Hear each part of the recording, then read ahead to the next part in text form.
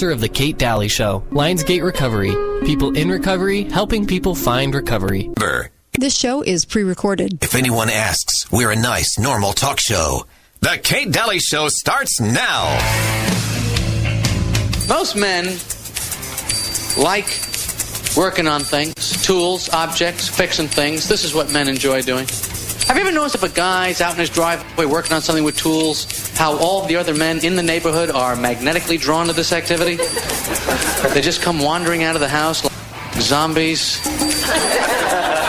Man, it's true. Men hear a drill, it's like a dog whistle. Just, you know, they go running up to that living room curtain. Honey, I think Jim's working on something over there. So they run over to the guy. Now, they don't actually help the guy. No, they just want to hang around the area where work is being done. That's what men want to do. Welcome to the Kate Daly Show. So happy that you're listening today on a Friday, and happy Father's Day coming up this weekend. Hope you're having something planned and something great, maybe even a great barbecue, who knows. But wishing my own father a great, happy Father's Day as well. And on that note, today's show, on the national show, too, we're going to be talking about fathers. And we'll take your calls in the last hour, your experiences with fatherhood, your experiences when it comes to masculinity and talking about that. This is your chance to speak out and your chance to be heard. And I really love that because I like celebrating men and I like celebrating what men are all about. So we'll be talking to Dr. Warren Farrell and his book, Boy Crisis, and also what men really want you to know. So he'll be fantastic. And then in the last hour, I'll take your calls. Also, Flag Day. It's Flag Day, and there's a huge display, a field of flags. And, of course, the proceeds go to the veterans. You might want to go check it out. It's a beautiful sight. My own father played the bugle for that this morning. So what a great day, right? Flags flying everywhere. It's a beautiful sight. And we have a great guest in this hour, and I really, really am excited about this because as I talked about primary water the other day on the air, and then, of course, a couple days later, an editorial comes out from a local legislator talking about the pipeline, and the pipeline kind of being the exact opposite of really going after that primary water. And it's been interesting, lots of comments and emails, and I so appreciate that because I think people are just unaware. But I would like to introduce Mark Burr to the show, who is going to have so much more to say and educate me and you and all of us on primary water, as he has extensive knowledge about this area. So this is going to be so enlightening. Welcome to the show, Mark Burr. Hi, Kate. Thank you for having me on. I've done about 3 or 4 radio shows before, and I love it. Awesome. It's probably the last great place of open minds and in our current media environment. So it's great to be on. I agree, believe me. So we're like the counter anti-media just because of the mainstream and the job that they do. And that, it trickles down. Even in local, I find a lot of publications supporting this pipeline, and it feels like all the people in leadership support this pipeline. And I've always thought there was a better way to do this, and so I can't wait to get your take on this. And for somebody that let's just dial it back for just a moment. Tell people just about you and about what brought you into this arena of primary water. Well, I like to tell people that by the time I started first grade in Eugene, Oregon, I'd lived on 5 continents. Mm-hmm. So I came back, and there I was sitting in a classroom. They were speaking English, and they all looked like me, and I thought that was kind of strange.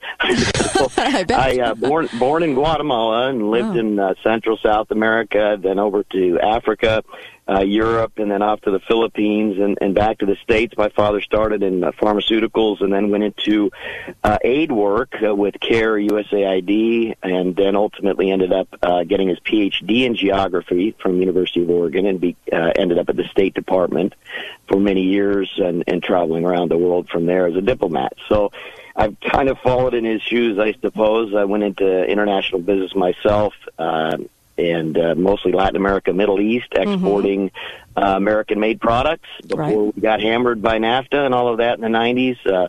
Worked for some big companies overseas as country manager, and then got pulled into the vortex, otherwise known as Iraq, in 2004 to 2006 as a temporary diplomat advisor to the Ministry of Industry and Minerals there. and left that, decided not to go into work for myself, and did a lot of consulting, and mainly in the Gulf and Saudi Arabia and other places. And about 2011, I had hooked up with a Wall Street firm, and they always told me, Mark, you travel the world, keep your eyes out for anything in water.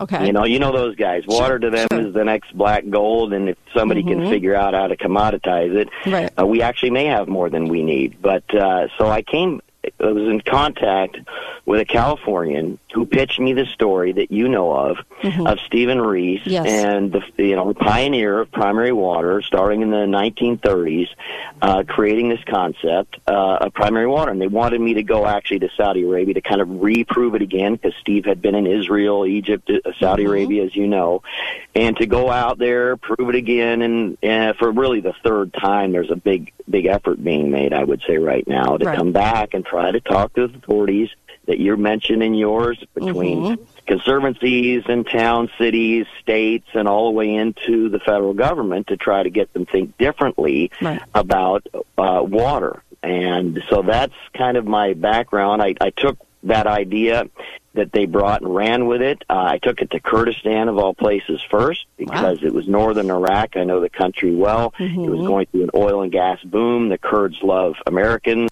Erbil is considered the Dubai of the north, and I just returned from Baghdad, Karbala, and Erbil, in fact, a week ago, and trying to be a part of the people that are now, once again, post-ISIS, trying to, make all our blood and treasure that we spent there worth something, and that make them our allies, and look for, obviously, business opportunities there. And so I went there at the time and started to understand water, drilling, lectured at universities there across the Middle East, and honestly, Kate, it was amazing. PhDs, many who had been studied here in the United States and in Europe, were aghast. After I exhausted every question they had, they would come up and say, why don't we know about this? Right. And I think a lot of people wonder, why don't we know about this? And you'll get, obviously a lot of questions. I have some questions for you. People have chimed in, even those that disagree with primary water. And so I think for somebody listening in that's never heard of this, can you give us sort of the basic explanation? Because they really are pushing this pipeline hard. And I would like to hear from you what your basic explanation of this would be. Primary water. Sure, and I've worked, and we'll talk about this, I'm sure, in some depth. I've worked now quite a bit in southwest Utah over the last couple of years, and the Arizona Strip, and more and more in Arizona, California, a little bit Colorado, and New Mexico. So I'm originally West Coast, California, old pioneer family, so even though I didn't really grow up there, I knew a lot of the politics and politics of water. And so I've I've presented and shared these ideas in Cedar City, to both conservancies. So they know about primary water now down there in southwest Utah. Ranchers I've worked with out there in the Strip, a number of various county commissioners and larger farmers there, trying to teach them a new way to think about water. Some level of visibility, I think, from state side now on what we're doing amongst representatives and water authority experts. So primary water basically is the concept that hydrogen and oxygen combine under the electromechanical forces of our Earth to produce H2O in all its phases. Okay. Water is that unique substance that has liquid phase, the one we drink and are desperate for. It's in gaseous form, water vapor, right? When we have hot lung, we breathe against a cold pane of glass. We see transition from vapor to condensation, liquid. Much of the water of our inside of our Earth is actually rising as vapor, and as it cools in the crust, it liquefies.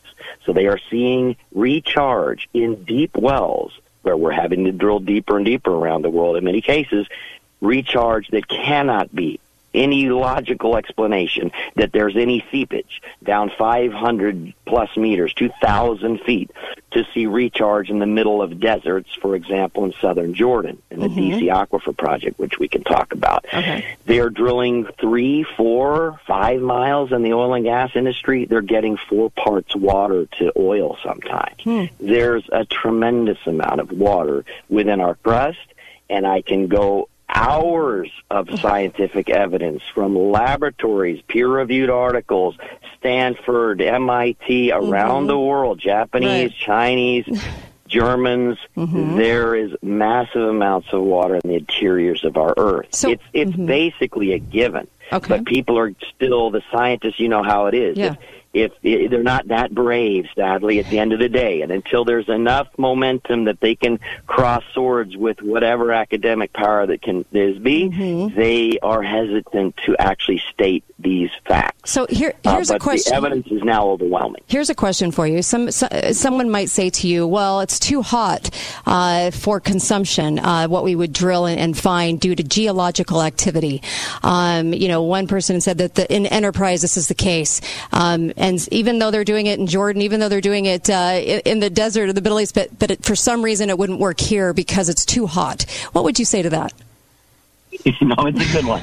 I sit here in the Shenandoah Valley, Virginia, where I live, and I can go to many farmers, relatively small farmettes, even just people's private properties. And on that same property, they are here on the slopes of the Appalachian Mountains, you can have 4 different geochemical profiles from water on their property. Over there, you have this beautiful spring. They'll flow it into a pool so they don't have to use chemicals. Pretty cold water, but it's nice in the summer. It's a profile that is basically spring water. We know what that is. We bottle it, we drink it, people make money on it. Over there, they have a little well that they've drilled for their house. And, they worry about it. They put, a filter on it. They maybe think it's hard water, right? The third one over there, they have a thermal. Yeah, it's coming up hot over there. It's just funny. Yeah, that just over there.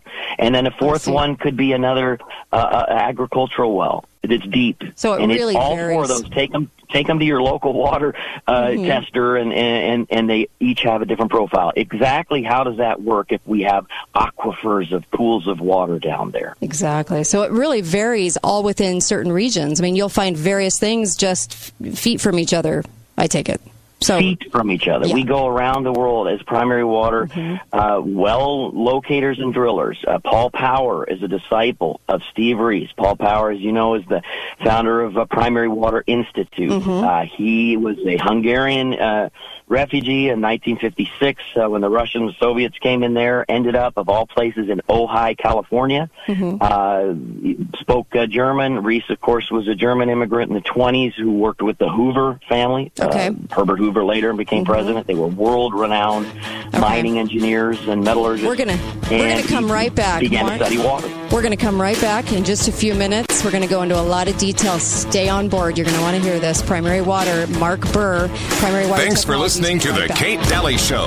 All opinions expressed by the program participants on The Kate Daly Show are solely their own and do not necessarily reflect the opinions of St. George News Radio, KZNU, Canyon Media, or their respective parent companies or advertisers. If you'd like to comment directly, talk lines are open at 888-673-1450. That's 888-673-1450. Or you may email directly at kate@canyonmedia.net. Hi, this is John with Copiers for Sale, a division of Steamroller Copies. Did you know that we sell and service copiers, plotters, and more? Our unique business model allows us to offer 30 to 50% savings on your copier lease or purchase. Owning copy stores for almost 3 decades has taught us distinctive purchasing strategies. With our experience, we will reduce your equipment costs and give you better service. Call me now at 435-862-6000 for a free bid. That's 435-862-6000. Steamroller Copies! Hi guys, it's Andrew with Wasatch Medical Clinic. Are you struggling with erectile dysfunction and sick of the pills? Well, we have a major medical breakthrough. The WAVE technology at Wasatch Medical Clinic was tested by Cambridge University and the Cleveland Clinic, and the results are in. It's proven to increase blood flow by repairing blood vessels. No pills and no side effects. If you're ready to put a stop to your ED by treating the root cause, call us now. And not only will the assessment and blood flow ultrasound be free, we'll also include something unique that produces powerful results in the bedroom. I don't think I've ever seen it fail. This is a $600 value, free to those that call in the next 2 minutes. 435-922-7000. That's 435-922-7000. Guys, put a stop to your erectile dysfunction and get your love life back. Call Wasatch Medical Clinic now to qualify. 435-922-7000. Hello, Southern Utah. This is Steve Johnson, branch manager for Les Olson Company right here in St. George. A lot of people know Les Olson Company for copiers or printers, which is great, but we've been in the technology business for 67 years and can do much more for your business. We have award-winning IT experts that can manage the security and performance of your business network and your devices. You have trusted Les Olson for years. Trust us now with all your IT needs. Les Olson Company. It is back. The Hurricane Valley Rotary Club wants to invite you and your family to downtown Hurricane for the 36th annual Easter Car Show presented by Balance of Nature. Saturday, April 16th at the Hurricane Community Center. Thousands of people will gather to get a closer look at hundreds of exciting entries from all over the western United States. A tradition for 36 years, the Rotary Easter Car Show is the area's largest car show and features exciting vendors, great food, and amazing classic cars. Tickets are only a $5 charitable donation, and kids under 6 are free. Don't miss this year's car revving at 10 a.m. We'll see you in Hurricane for the 36th annual Easter Car Show from 9 a.m. to 4 p.m. on Saturday, April 16th. Sorry, no pets allowed. Brought to you by J. Hunt CPA, Stagecoach Grill, American National Insurance, Schultz & Products Incorporated, Davis Farmers Market, FX Industries, American Heritage Homes, Stout Home Furnishings, Western Pest Control, Roosh & Reeve, and presented by Balance of Nature. What if I told you the next 53 seconds could change your life? I know it sounds dramatic, but it's true. And while this ad might not be for everyone, if what I'm about to describe sounds familiar, you need to call us today. Let me get to the point. You've heard all the medical terms or nicknames, but ED is real. In fact, most of the people we work with deal with depression, unsatisfied relationships, an unhappy spouse, and even confidence issues. People think it's just about the bedroom. But if you're struggling with ED, you know it's far more. At Prolong Medical Center, our treatment plans have an 85% success rate. Yes, 85%. If privacy is keeping you from picking up the phone, we get it. This is why we have a discreet entrance and spread appointments out. Worried about price? Don't stress. Treatment is affordable and transparent. Your case is not hopeless. This can change your life. Prolong Medical Center in St. George. Online at prolongmedicalcenter.com. Are you tired of bad blinds? Pull over, stop what you're doing, and give Budget Blinds a call. Hi, this is Amy. Budget Blinds make blinds easy and affordable. Whether you want automated shades that close with the touch of a button or app, or manual blinds for 1 or 20 rooms, I promise they can work with any budget. There's a reason more people in Southern Utah choose Budget Blinds. So say goodbye to those bad blinds and hello to Budget Blinds with your free smart home consultation. Call or go to budgetblinds.com. That's budgetblinds.com. This show is pre-recorded. Talk lines are open now. Call 888-673-1450. This is the Kate Daly Show.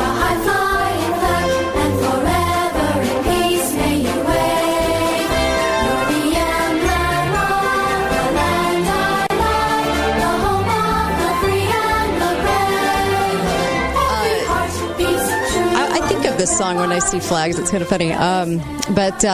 Yes, you can go down to the Field of Flags and see some wonderful flag, just an amazing array of flags right now down at Town Hall. I so appreciate you listening in. Of course, you're listening to the Kate Daly Show. This podcast will be available on KateDalyRadio.com at the end of the show. And also want to mention Auto Body Central. Get over to Auto Body Central, stgeorgebodyshop.com. If you're in an accident, I'd choose them. You can choose your provider, choose them. They do it all. They'll work out a ding. They'll work out, I don't care what your problem is on your car, they can figure it out. 817-0949. They're perfectionists. They're family run, and I trust them. They've worked on my own car, and they're great. So make sure you get over to Auto Body Central, stgeorgebodyshop.com. Tell them we sent you to.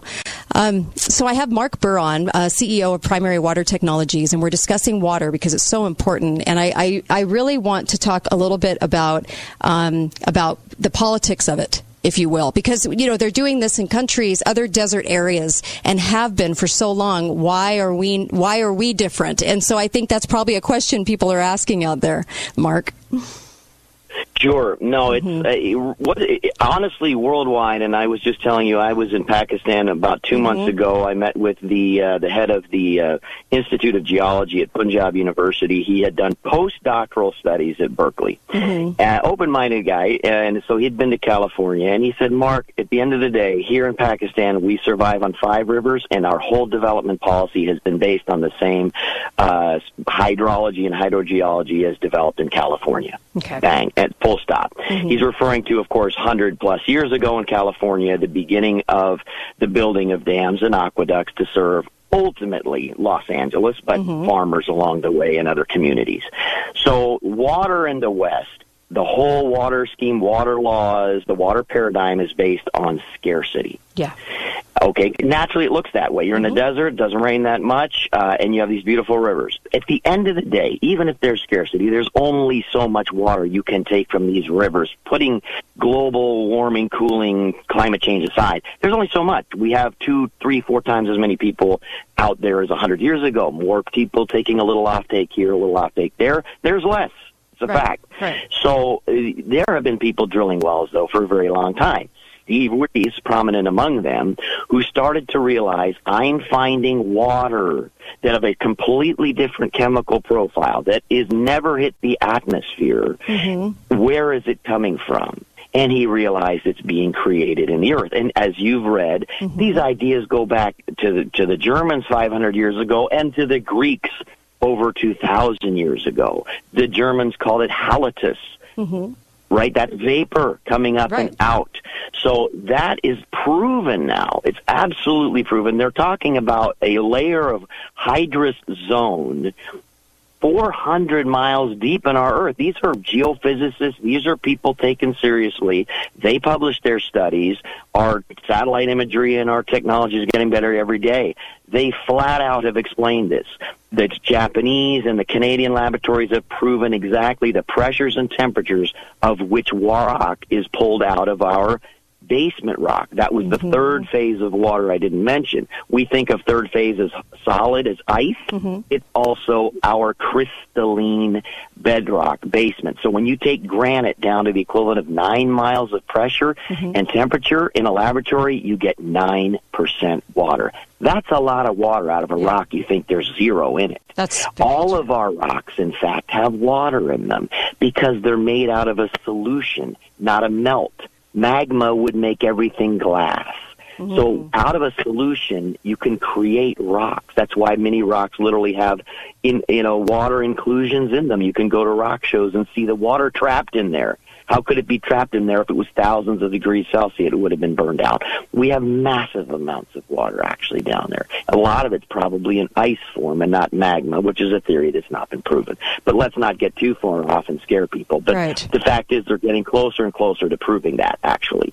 Right? Okay. So there's a lot of water. They know it at least at 400 miles. The drillers of oil know it at 5-6 miles. Right. But we have a legal regime that has affected much of the world out of California based on scarcity. Let's take a second to say, and by the way, the engineering firm that was part of the Metropolitan Authority of California was who? James W. Montgomery Engineering, and his DNA is what? MWH Global. M is Montgomery, W. Watson, on around the world. I was called by Colorado, Castle Pines. They came out there, said, nobody's thinking differently. We tossed our whole water board. They sold us some $120 million idea called renewable water. Renewable? They were taking water from somebody else's river because it's renewable. It rains over there, right? And they were going to raise a $60 million bond, and people finally said, and it's a wealthy community. Even those people don't want their pockets picked at some point. So they said, we're ready to listen to you. Who was their engineering firm? They're owned by MWH. So those folks, God bless them. America has some of the best engineers in the world. I've seen things done around the world that you cannot imagine. I've also seen them utterly fail in Iraq, and 3 of the 4 primes in Iraq were from the California 5 companies that built the Hoover Dam that are still out there today. Great companies, old thinking, water, hydrology is a sector in desperate need of new thinking, and that's what we're bringing again in the primary water world, and we're starting to bring a lot more technologies and a lot more supportive science that is out there from very credible sources. Right. So you've got interest wherever there's scarcity. You've got scaremongers of scarcity on one side, and you've got interests who like the old way. Take oil, for example. Peak oil was the scare of the time. We'll never only have a limited amount. Guess what? New technologies, new thinking, and by the way, similar science as to what we're talking about in water, they're seeing now in oil, and even more so in outgassing. Outgassing natural gas. What else is outgassed? Water vapor. We can see it on satellites now. Whenever there's tectonic activity, we can literally see it being shot out of the earth. Not just a volcano doing vapor, but areas, cinder cones east of Flagstaff, areas in Utah, California. That's the origin, they know this, of our hydrological system, our rainwater. It did not come from meteorites or asteroids. We've landed on them. Those are heavy water. They've contributed a minute amount, if they did any. It's from inside, along with outgassing of methane, of all sorts of gases, hydrogen. They're drilling for hydrogen right now in Mali. Okay, hydrogen. Why? Because that's the next thing for electric cars is actually hydrogen fuel cell. The community, what we call the technologists and businesses, are way in advance, and they don't have any need to go share everything they're doing because they're in business for a profit, well, there's right? billions of dollars. But when you go back to right? academia and you go to government, who you're mostly dealing with, they're not ready to move yet. But it's going to happen, and it's going to be brutal when it does. There's billions of dollars being made on the scarcity factor, and so it's the water that you're talking about that's underfoot everywhere. We're 70% water. It's what we're made up of on this planet. It's being ignored by geologists, right? And so they were taught that potable water comes from the hydrological cycle, right? Which merely recycles water already on the surface of the earth, right? Exactly, which is why the textbook, or we call it our primary water textbook, the name of that is New Water for a Thirsty World. We're birthing new water that is adding to the hydrological cycle. It's going on its own. They're proving that now through water vapor and other releases. Obviously, springs that just spring forth on their own versus seeps, which that gentleman mentioned in the email or that was sent. Yes. There's a difference between a seep and a spring. There are springs that have been nonstop, and if you put a piezometer in that and said, well, we're measuring how much water there is based on that, you would say, yes, water's renewable. If you put a piezometer in a dry well, you'll say there's no water. Most piezometers are somewhere in between, but they're often placed in the wrong place, and that's what they base their safe yields on. We have a way to come in and map aquifers using technologies that are out there to better place your piezometers, at least for the existing quote-unquote aquifers, let alone discovering and new aquifers where they don't have them on the maps. Hard rock aquifers, fractured rock aquifers. Why are you drilling in rock? Well, there's water in rock if you know where to drill into the fissure, fracture, fault that's bringing it up from deeper sources. Okay. This is new talk. It's dramatic, and it's going to take time. But thank God, I think there's a lot of open minds in Southwest Utah, especially because of the effects of the drought. Well, now you've had a great year. You're at 200-300% levels. Guess what? Everybody kind of stops thinking about it and think, maybe we shouldn't spend our money on that. Times are good. Well, and I don't drought know. Again, you live in a desert. I don't know why, though, because this has been around so long, and all you have to do is look at Israel and Jordan and all of these other places that are doing this, and I don't understand why that isn't even enough for them to say, oh, my gosh, we have desert, too.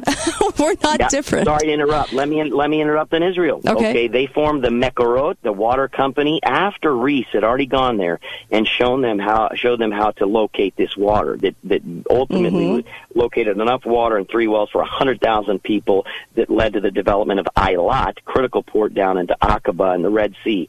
Who did they bring in to found Mekorot, their national water company? A key engineer from California. And they have squashed a lot of the German and East European thinking that was out there drilling the wells for the original settlers that came in.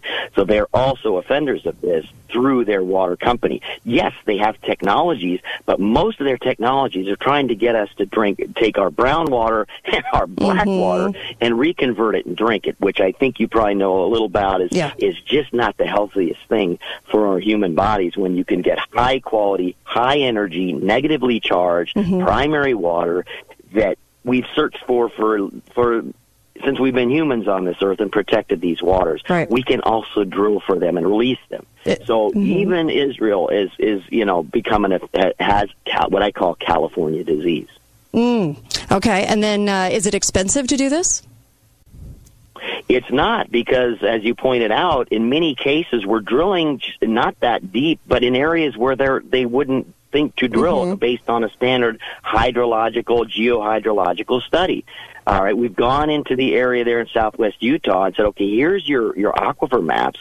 We want to go into some areas that are clearly rock formations, and you would never say any rainwater would settle and seep into that outside of small amounts. We want to go in and release this water. If you want to keep the old thinking of, well, that's getting there somehow or other, well, fine. How about utilizing that water? Because we don't have to drill that many of these wells at thousands of gallons a minute wells to solve your problem, at least in the midterm. And I've told the water conservancies down there in St. George and other, I'm an all of the above guy. I'm not here to stop anybody to try to prevent them from a pipeline or any technology, but how about all of the above does include modernizing well drilling, because the farmers and ranchers are drilling wells and they're not using technologies and they're not getting help in doing that. So at a minimum, let's come in and revive, well, like I like to say, make groundwater great again.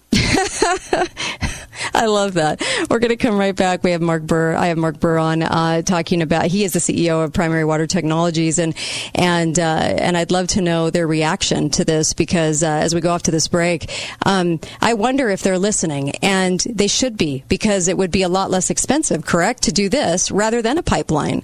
And so maybe we ought to be looking at other options. We'll be right back on the Kate Daly Show. Don't go anywhere. There you go.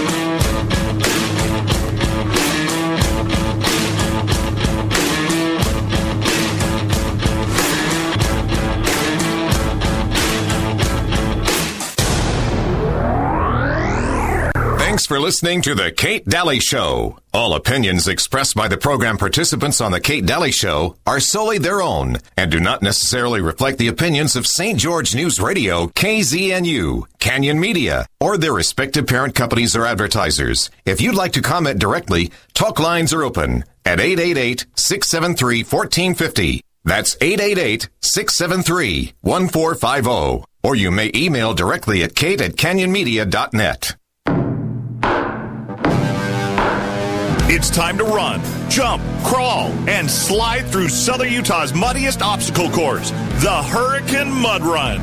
Balance of Nature is proud to bring this exciting family-friendly race to our great community. The event is as competitive as you want to be. You can go for the gold and push your body to the limit, or hang back and get muddy at your own pace. Sign up to run with a group and bring your friends to run as a team. The Hurricane Mud Run is designed for all ages, and kids 12 and under run for free. Go to HurricaneMudRun.com and sign up today. As a thank you to our local heroes, Balance of Nature is offering free registration to all first responders. Come to the Balance of Nature building at 1586 South River Road and receive your discount code. Again, go to HurricaneMudRun.com to register and get ready to get dirty.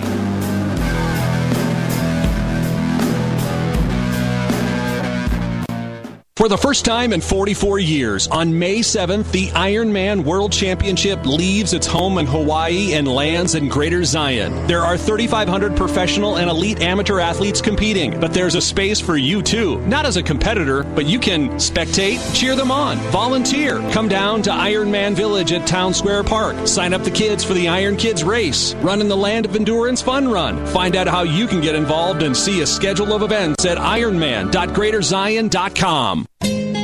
Don't know what to do with the furniture that won't fit into your new home? Don't leave it in the garage. Consign it. Let us help you find new owners for your unwanted pieces. This is Lisa from Red Cliffs Consignment. We are open Monday, Tuesday, Thursday, Friday, and Saturday from 10 a.m. to 6 p.m. and we're located on North Mall Drive, nestled comfortably beside Boulevard Home. Many of you are furnishing a second home or short-term rental and are not quite comfortable with buying furniture online. At Red Cliffs Consignment, you can see it and touch it, sit at it and on it, and best of all, you can take it home today. We have an interesting mix of furniture and accessories for you to explore and get new items in daily. From very old to nearly new, you are bound to find something you love. Come see it, touch it, sit at it and on it at Red Cliffs Consignment. Thank you for voting Garage Doors Only the best garage door company in Southern Utah 3 years in a row. It has come to our attention that other garage door companies are capitalizing on the current supply chain issues by grossly overcharging. Don't be pressured or misled into overpaying for repair on your garage door. At Garage Doors Only, we commit to treating you fairly, no pressure tactics, and no overcharging. We have the supplies and the professional technicians needed. If we aren't your first call, make us your second opinion, free of charge. Garage Doors Only, where the only thing we do is garage doors. Utah is currently experiencing a crisis unlike anything we have seen before. More Utahns from ages 18 to 45 have died from overdose than any other leading cause in America. 10 Utah adults die every single week from drug overdoses. Despite this disturbing information, it has had very little public awareness. Recently, Washington County had a drug bust of 11 pounds of fentanyl pills. Lionsgate Recovery has been fighting against this problem that is killing more of your young adults than any other problem Utah faces. But we need help. If you want to make a real difference in our community and local families' lives, please consider joining our team. We are in need of social workers, therapists, and other passionate people to make a real difference in this life or death struggle.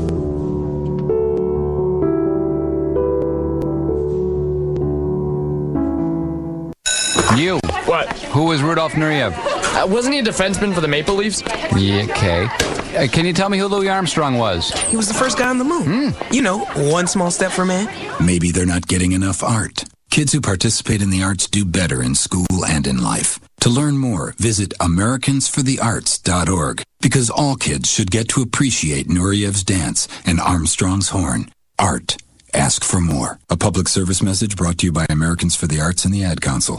This show is pre-recorded. My country says of thee.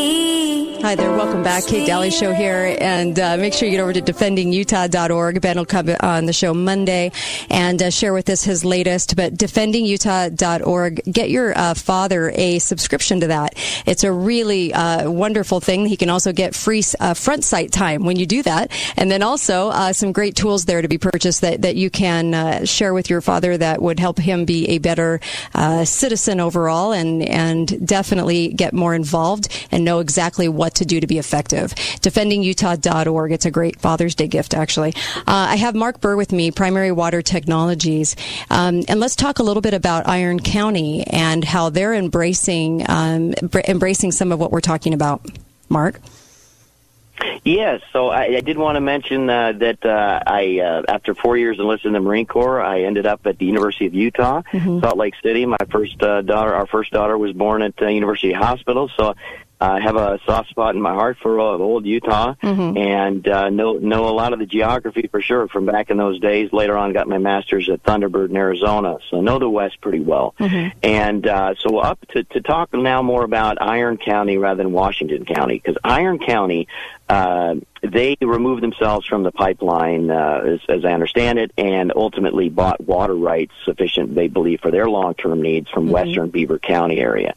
But they still have the issue that they need to, I think it's, in the $200-300 million range to bring that, drill the wells and pipe that and bring it down to the Cedar City area in the central Iron County Water Conservancy District. So, we've been up there talking with them. So that's quite a lift for them as well. So we've analyzed their map. We've shown where we believe there are at least new aquifers that aren't on their maps where we can locate water that will certainly in the small to mid period before they get the money raised and build that, if they're going to do that, no matter what, and add water and hopefully lower folks' water bill prices. In the meantime, more folks can have their pretty green gardens, and on we go. So they're starting to see this as we come out there and show them a different way, a 180-degree different way of thinking about it. This is a sector that needs disruption. Like Silicon Valley likes to disrupt certain industries. Uber came in out of nowhere and disrupted the medallions of New York by the digital mafia in Silicon Valley, and it's game over. Before those people could react, we now can just get on our phone and get a taxi when we want it. So this is another sector ripe for disruption because there's almost no thinking. Most people don't realize, end users of water, that your water is probably coming from a well, and 99% of wells, there's literally no technology used in locating it. They'll do a study. They'll bring somebody who analyzes maps and say, well, we think, again, look up for water, watershed, water table, aquifer, and that minimizes their chances of success. That's their thinking paradigm. We come in and go look down for water, how it rises in a world that's spinning 1,000 miles an hour plus at the equator, which makes us an oblate spheroid, pushing this water out, and up it comes. Why we have springs, why we have artesian wells. We're trying to tap that water. So we come in almost like a oil, gas, mining geologist brain and start to think about these passageways, these unique areas down there, not just pools of water waiting for us to bring them out. It's called aquifers. So if you can pinpoint locate and precision drill, as Vern Cameron did in the 1960s in Lake Elsinore, California, when that lake went dry after an extended drought, drilling into a clear cross-fault structure, 3 wells, each capable of 5,500 gallons per minute, and it could have done more. They did not have a pump capable of doing more than that. They refilled that lake, had to toggle it back so that they wouldn't flood the whole valley, and now you can turn it on and off as needed depending on your rainfall. Those, as you mentioned in your previous cast, were the 8,000 backup wells that Steve Reese said, I can do it cheaper than your Feather River project. Even if you go ahead, you're going to need these backup wells one day, and they've never done it. We can do that same approach across Utah, certainly in Washington and Iron counties. And when you don't need the water like right now because you had a great winter and El Nino came in, great, toggle them back. They're there. They're available. They're new aquifers at a minimum, and you're not using any technologies. By the way, outside of dowsers, 3 out of 4 wells in southwest Utah, and by the way, most of the southwest, is, if you ask them who drilled that one, who picked the spot, it's a dowser. I have nothing against dowsers, but 9 out of 10% of people don't believe in them. I know. That's who your specialist, after all their fancy studies, they call their little buddies, old men, to find them out here, and some women are out there doing it. Hey, could you help us decide where we're going to drill? In 2019, I think we can do a little better alongside our wonderful dowsers and show what's going on down below, which are the technologies I bring in with gamma scintillation counters, with passive seismic machines that even folks in the water industry in the States and in the oil and gas have not seen what we're doing.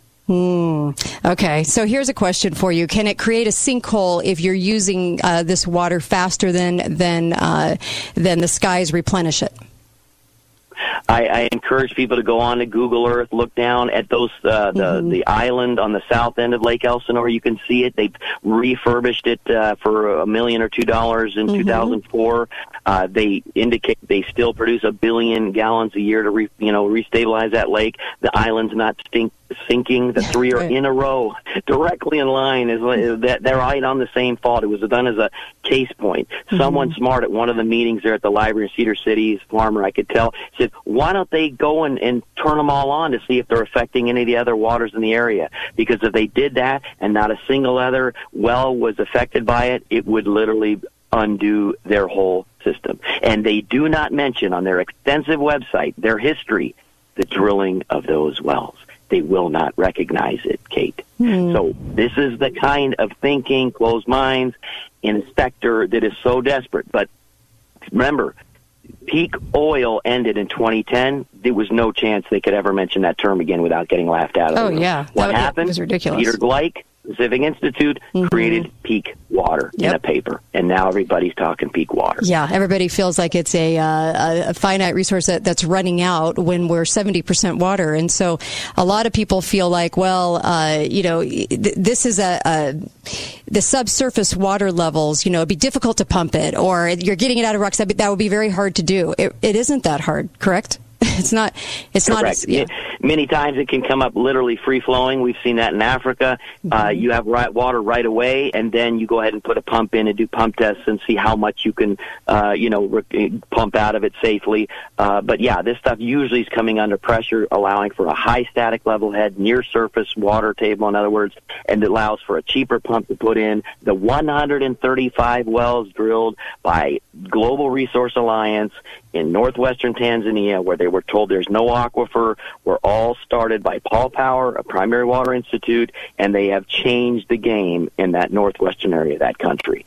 And we're doing it in Kenya. I just went to Ethiopia with Africa Water Alliance for Africa out of Salt Lake City. Kirk Willey out of St. George is their chairman. He's come back saying we're going there at the end of September, and we're excited. Yeah, sounds like it. I'm excited too. And I know for the skeptical person out there that says, oh, well, you want the contract and not the pipeline. Is there anything in this for you? How do you benefit? Kay Bono, because we always ask that question on the air, right? Motivation. You have to. No, we have to. And it's kind of funny where people in America, this open market capitalism center go, how are you benefiting? Well, look, everyone benefits. You're right. There are people who own that pipeline, engineering firms, and the people who own the land are nicely benefiting. Yeah, a lot of land deals. From our perspective, go for that and do it, and that's a wonderful. We'll drill wells, by the way, along that pipeline and add more water to it. How about that? And there we are working side by side. But here's the deal. A gasoline station at retail, they don't go out and drill their own well. I have a water exploration production model where I go in and pay at our expense and risk for the well drilling, the exploration and drilling of the well. And all I want you to do is buy the water. Oh, how much are you going to charge? You tell me how much you're going to pay me, and then I'll tell you, great, my contract needs to be 5 or 6 or 7 years versus 1. Pay me a higher amount, I'll be out of your hair in a year. Right. It's a simple sliding scale. You tell me what doesn't affect your water bill, and once you drill it, there's very little maintenance, right, to the pumps, and on you go. And so that's the model. There's no upstream model. Guess what? People don't realize their water companies, municipalities, are spending precious capital dollars drilling a lot of dry wells or low-performing wells. There was just one done there out in the well field south of St. George toward one of your reservoirs. I came in with my passive seismic system to show the difference between some of the good wells and the not good wells. And you can see these wells a quarter mile, half a mile away from each other. That's a lot of money to spend when all you did was basically a visual study. No technology. I'm sorry. People need to demand at least take a look in 2019. America's the technology guru country, and we're not using it for our water. It doesn't make sense. Well, like you said, going retail on it, I mean, that props it up for control, and that props it up for prices going up. And this would cost so much money. This pipeline is just an exorbitant amount of money. But every single legislator or somebody in power is behind it, which I always find a little interesting when they're all in unison. There's no other choice or option. This is the only thing. And then I want to say, well, who owns land on that pipeline? Of course, that's where my brain goes. But what do you think about that? I mean, I find it strange that nobody seems to be really open to a lot. Just pushing. I found some both past and current conservancy types, commissioners, politicians who are actually 100% behind what we're doing. Oh, I'm so glad. They understand it's a heavy lift. There's educating. I've spent plenty of my own money and time to go out and get in front of people to educate and go for it. We obviously need to get some holes drilled in the ground, some wells going from private entities or whoever to start proving this out. We have a nice proposal in front of the Iron County Conservancy We hope they'll pull the trigger. I'm bringing in my California partners on that to really do an interesting study that hopefully leads to some pilot wells for them. Yeah. But others will be drilling soon. We've had some good successes in the Southwest again as we get going, because I generally work overseas. It can be tougher, but it's sure rewarding in certain communities. Well, you're all over the world. Just go in and give them their water. You're all over the world presenting, and people. There's so many places you can go to find out more information on this, and really go through and explain exactly what is going on with primary water and how they do it and whatnot. Primarywater.org is one. Is there anywhere else you'd want people to go, Mark? PrimaryWaterInstitute.org. My website is PrimaryWaterTechnologies.com. I've got some resources on there, a very long PowerPoint about the history of it, and references and links and scientific references.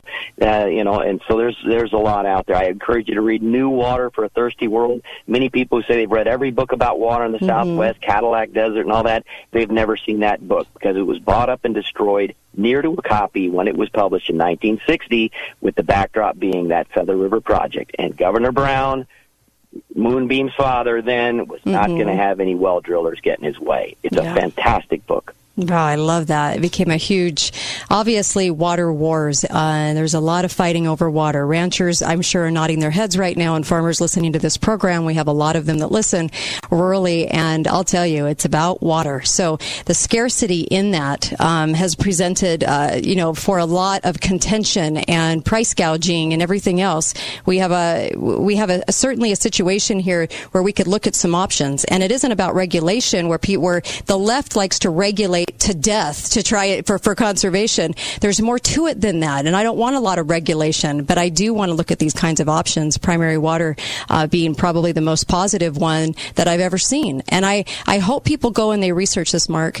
I know you're making presentations all over the world right now, and like you said, you're constantly, in fact, you're just about to embark on a trip over east right now, and I'm really glad that you've come on, and I really actually want you to come on again, because now that this has sunk in, I want to even go deeper in our conversation if you're up for that.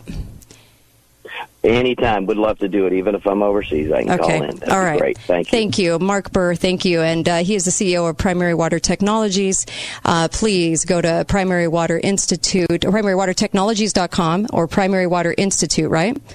Both of those?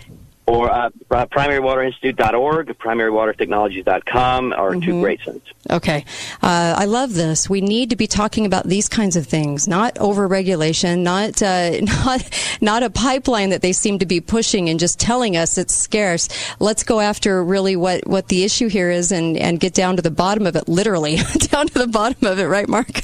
So there's so much, God made a great earth, and that water down there is renewable. And I know the left pretty much owns that word, but it's renewable, and you can actually grab that water. So thank you so much, Mark. Really appreciate you and all your efforts. Thank you very much. You bet. And be right back on the Kate Daly Show. Dr. Warren Farrell joins me. A couple of great books under his belt, and we'll be talking about men, fathers, boys, masculinity, you name it. Be right back on the Kate Daly Show.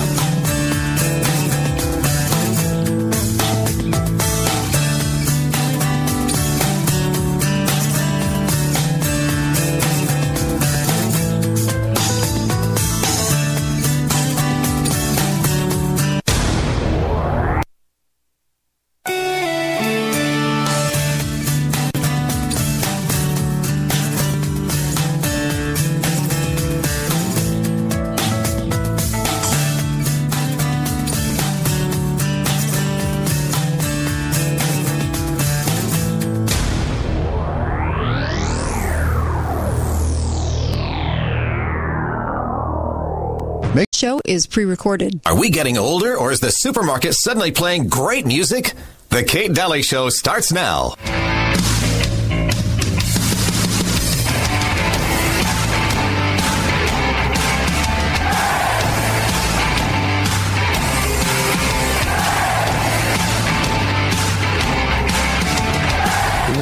My mother used to say a long time ago, whenever there would be any really catastrophe that was in the movies or on the air, she would say, always look for the helpers.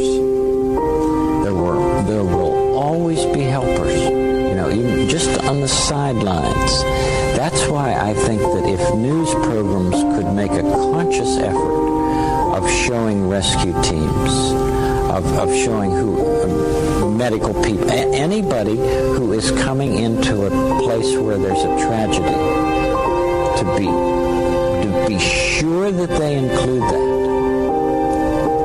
Because if you look for the helpers, you'll know that there's hope.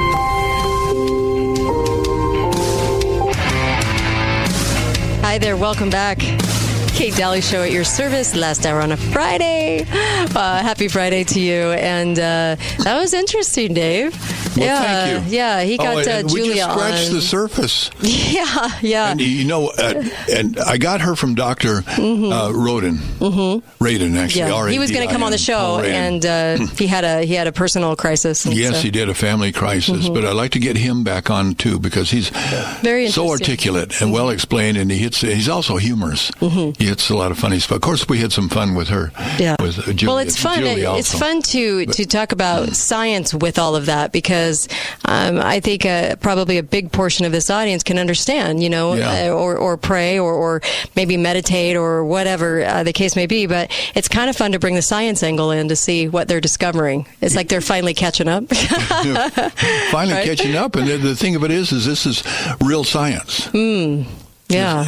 This, often we talk about, ghosts or something that's just offbeat. Right. But I mean, things that are not explained, I think is maybe, I think every single one of us, all of you listening, have had something happen that's you can't explain. And so maybe you even haven't said much about it because people are going to think you're crazy, whatever.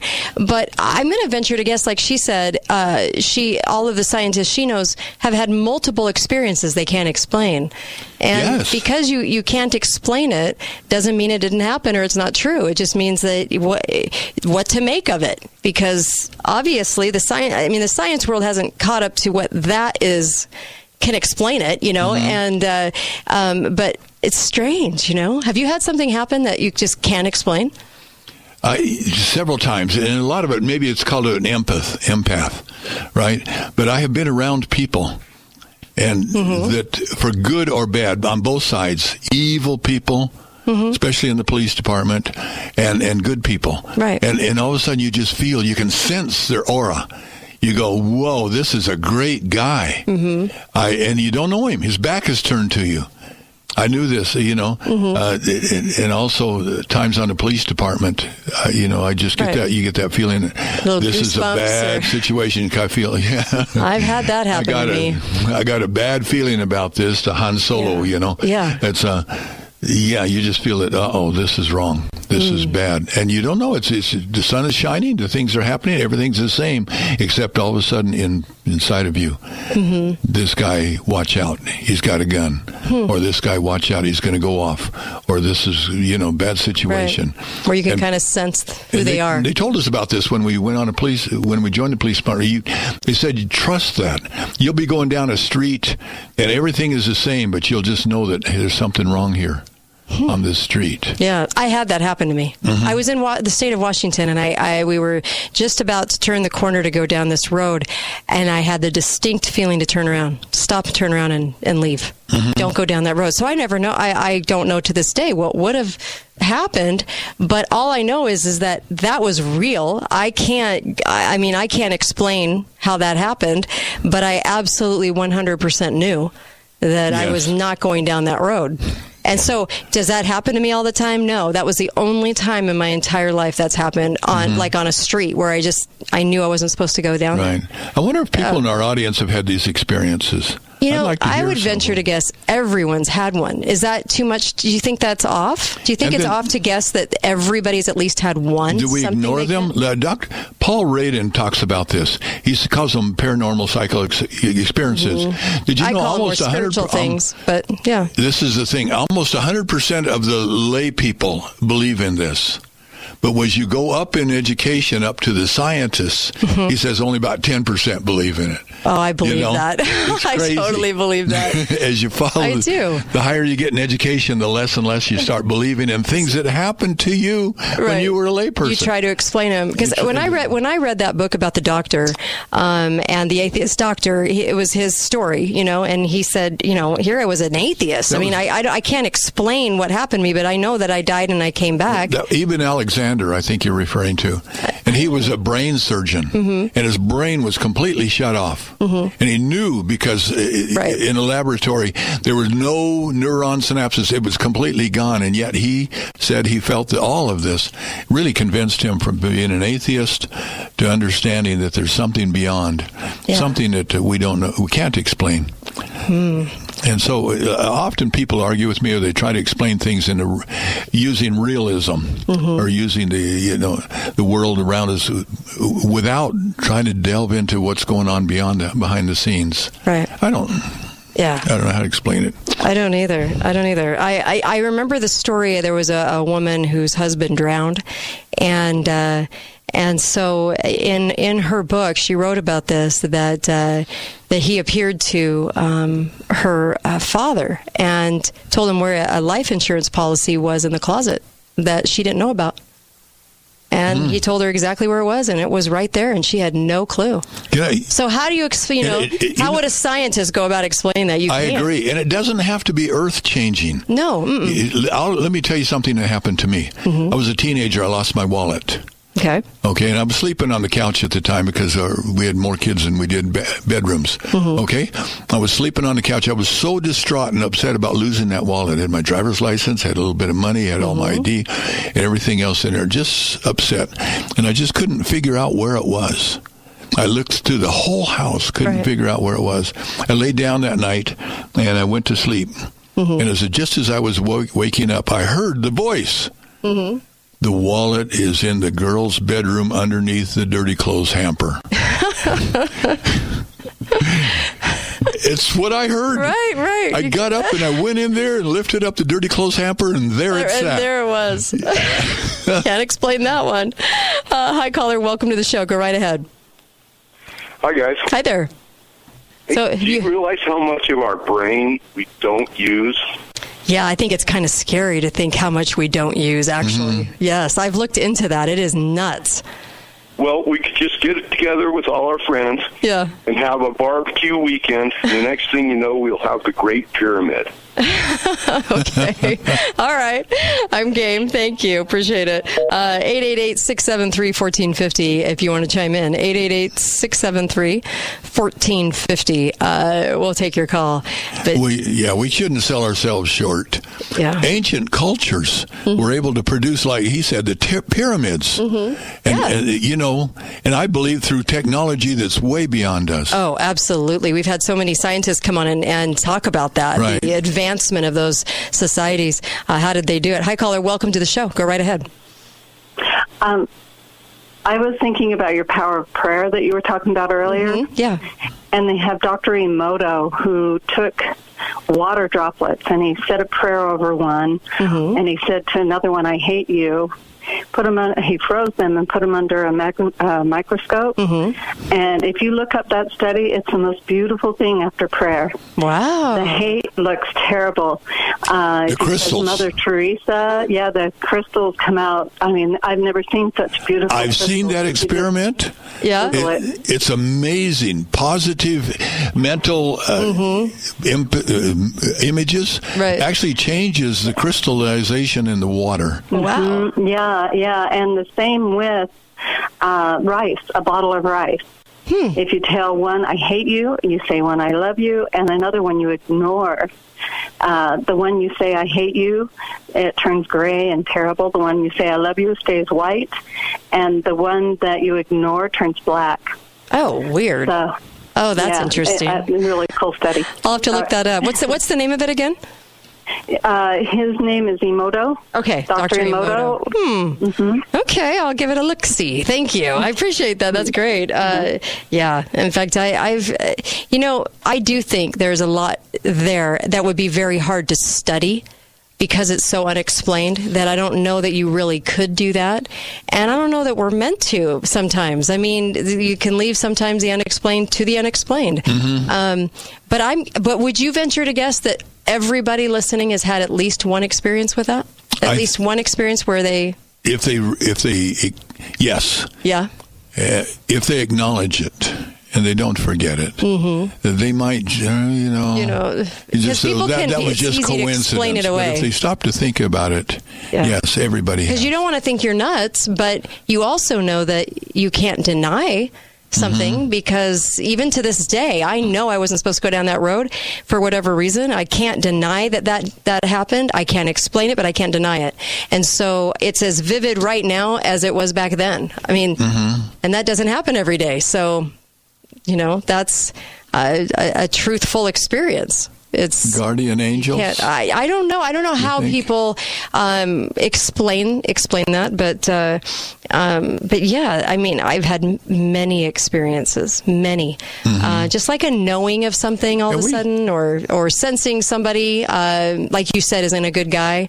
I remember as a youth, I could do that very well. When I was young, when I was growing up, I had a really keen sense of people and could figure them out very, very quickly. It was really strange, actually. Hi, caller. Welcome to the show. Go right ahead. Hi. I think this subject is very fascinating. Me too. I've been looking into it for decades. But I think what is going on, to bring it back to really, what your show is, like politics and stuff like that, if you take that theory of the particles and they act in observance, what is going on now in the media? How is the media trying to, the media is a broad term. Sure. Virtually everything, they're trying to get you to perceive life in a particular way. Yes. Yeah, you're right. And it's on a negative, and it's on a very physical level, and for you to give up.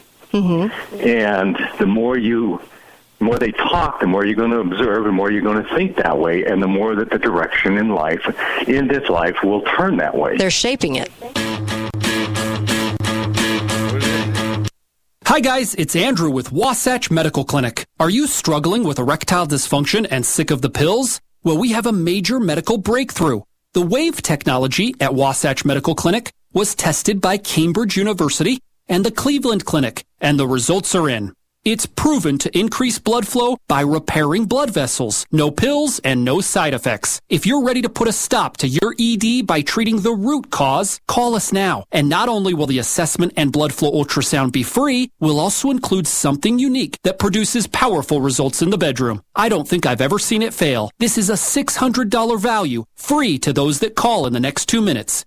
435-922-7000. That's 435-922-7000.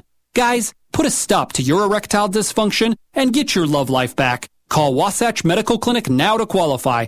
435-922-7000. We have got to get out and have some fun again. I'm so ready.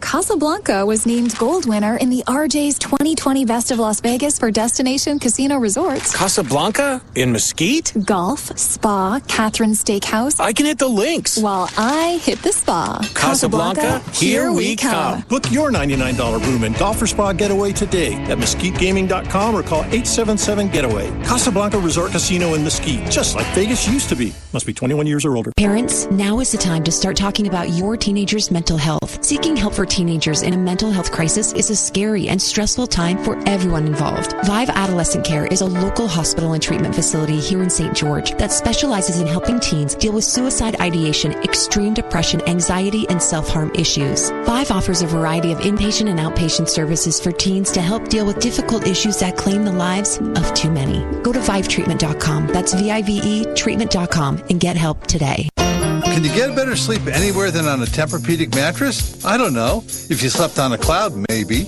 And that cloud was floating on a gentle sea of marshmallows. Hi, I'm Dave Mizrahi, owner of Best Mattress, where we have the entire line of Tempur-Pedic mattresses and specially trained sleep experts to help you get the one that's perfect for you.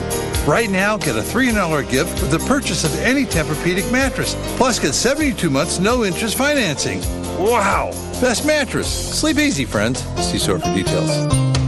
Hi, folks. Greg here from Gold Ore Store. I have the amazing ability to sit down and chat with hundreds of individuals. Each and every person I speak with has a personal story of triumph and tragedy. They each want and desire to be able to support and care for their families today and far into the future. All of them are removing their deposits from the banks and credit unions and trading in those tired, no-interest-bearing Federal Reserve notes for real money, silver, and gold. They do not trust a rogue government to take care of them anymore. Join the new real money revolution. Gold Ore Store is the inflation killer. Buy silver now before the price explodes. We have a small window, folks. Gold Ore Store voted Best of Southern Utah. Award-winning service and support in troubled times. 435-703-9119.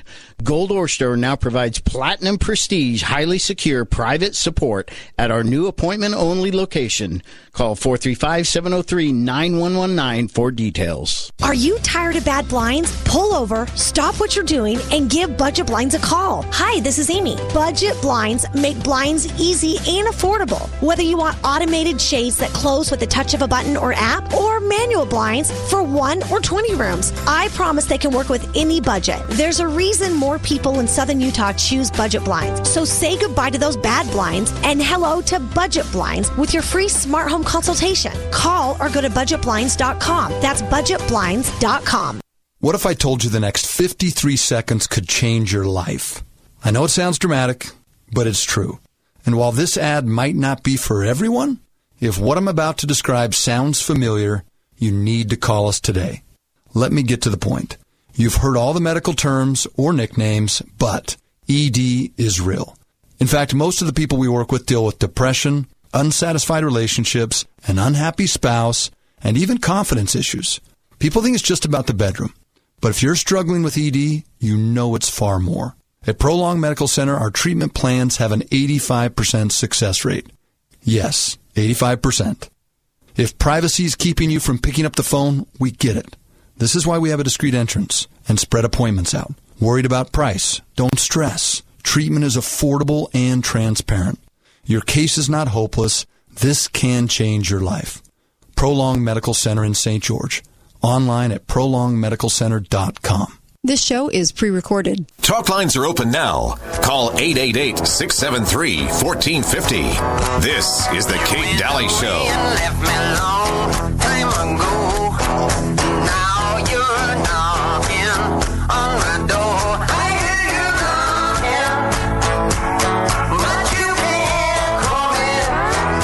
Hi there. Welcome back. Kate Daly Show here. And we've kind of brought up a different topic. Today's show is a little different because we're talking about those things that are unexplained. And I think I'm gonna take a guess. We've got a caller holding for a second, but I'm going to take a guess that you've had something happen in your life that you can't explain. And I'm pretty certain of it because I think all of us have had those experiences. But I'll take the caller. Hi, caller. Welcome to the show. Go right ahead. Hi, Kate. Hi there. Susan, how are you? Good. How are you? I'm so glad you called. I wanted to talk about Dr. Graff. You had some things about Dr. Graff has been really he was Stargate, right? That was the director of Stargate? Project Stargate? Right. And when he went into it 40-plus years ago, they kind of dragged him in and said, kind of, look at this. And he was an aerospace engineer and just thought, well, this is kind of crazy. Is there really psychic phenomena? But because the Russians were using it and the Chinese were using it, he thought, we better start looking into this. And so pretty soon they put him in charge of the program. But he just came out with a new study that he did with a partner, completely scientific method, that he was able to predict the AP photograph. So the publisher, AP, put these photographs in a newspaper. Right. He was able to draw and predict them 3 days in advance. So he could draw the shapes, he could draw what it was about vaguely, but the number of people, and 12 of these were accidents. So they hadn't even happened yet. Oh, my And yet he could check it out. It was the same newspaper every day, below the fold, the AP photo of the world, and so he and his partner drew like a girl in a purple dress. Well, it was a picture of Buddhist nuns, girls, wearing their purple robes. And, weird. I mean, talk about random. So what does that mean? And it's called, his article is called Perceiving the Future News, Evidence for Retrocausation. And that was published in the American Institute of Physics. So totally legit. Yeah, he's a physicist. Yeah. Wow. Staggering implications. Yeah. Staggering for what this could mean. Can we be predicting? Can we be influencing future events? How is this which working? is it? If he could see what that picture would be when those pictures hadn't even been taken yet. Oh, my God. So but I just wanted to share a side experience that I had. I was crossing the Verrazano Bridge in New York, and I had these images of cars diving off the side of the bridge. And it was so shocking to me. And my husband kept saying, "Are you okay? Are you okay?" Later that evening, that big bridge in Minnesota had collapsed. I remember that. Yeah. Oh, wow. Yeah. And so it was so vivid, I thought I was losing my mind. And then later I read the news. I was freaked out that this bridge had collapsed. Later, after I'd had that experience. Oh, so we really don't understand how this all is put together. Well, I'm starting to think so. Anyway. Yeah, we really don't. And Susan's awesome. Susan helps out with the show in information, all kinds of stuff. She's just stellar. And this Dr. Graff was director of Project Stargate, a physicist. He's been on ABC's Nightline. He's been kind of all over the place, Discovery Channel, you name it, British Broadcasting Corporation. But that is fascinating. 3 days prior to know what pictures or have some sort of image of what's going to show up.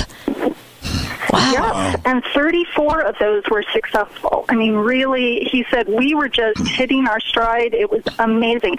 So he's written a book. One is called Tracks in the Psychic Wilderness, that there's actually like this psychic energy out there. How do we tap into it? So he also has a book called, I think it's River Dreams. And so it's filled with his own personal experiences and that of his team. And these were scientists. These were people in the Air Force and other branches of the government. And you can't just disregard this. Yeah, I would say. It's being useful and right, if professionals are using it. Oh, my gosh. Well, thank you. Does he say how to develop these skills? You say he went in there as a scientist, a skeptic, and now he's doing these kind of things. Is there a way to develop these skills, or Yes, absolutely. It's kind of a human ability, as he describes it. It's like we all have that ability. She was talking about prayer. Who's really good at it? Who's really good at focusing? And so the more you practice focusing, anticipating, and his book goes into some of that. He also has a website, Dale Graff, but it is really a human component of who we really are. That there is information out there that it's from all times, past, present, future. How are we going to tap into that?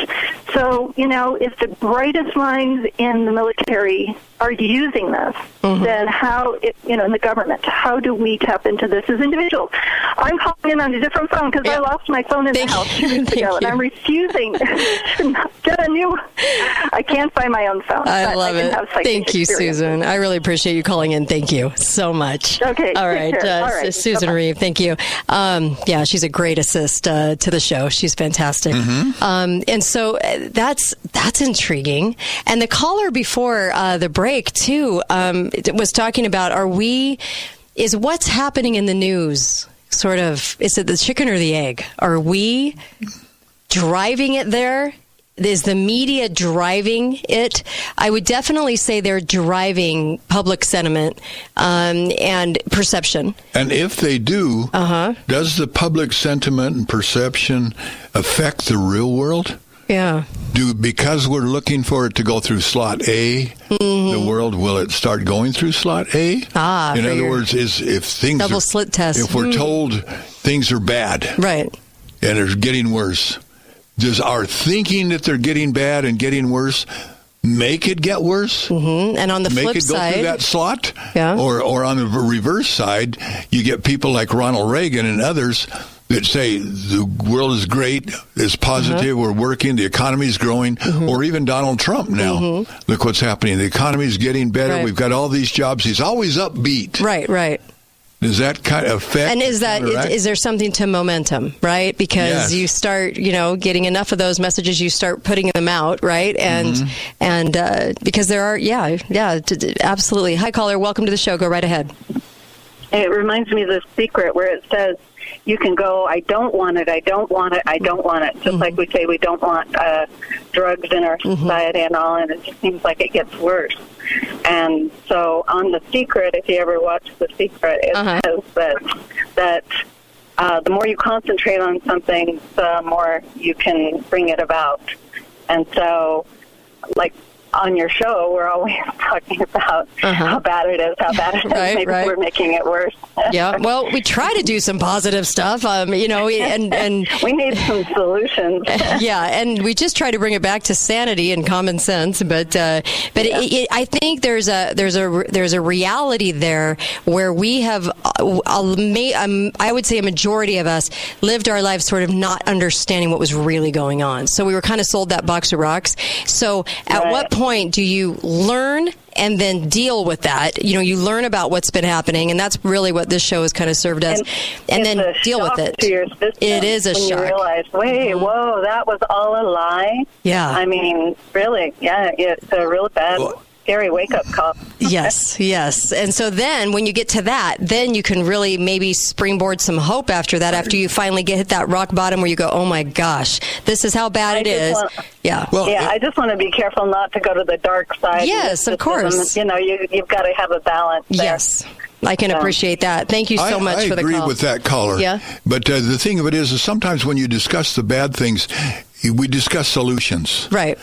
But if you go with the bad thing, if we don't expose it, it will carry us deeper. If I believe, because then you're like living the lie. This shooting wasn't a false flag, and we really do need these kids really did die, and what a terrible thing. Then it drags you that direction.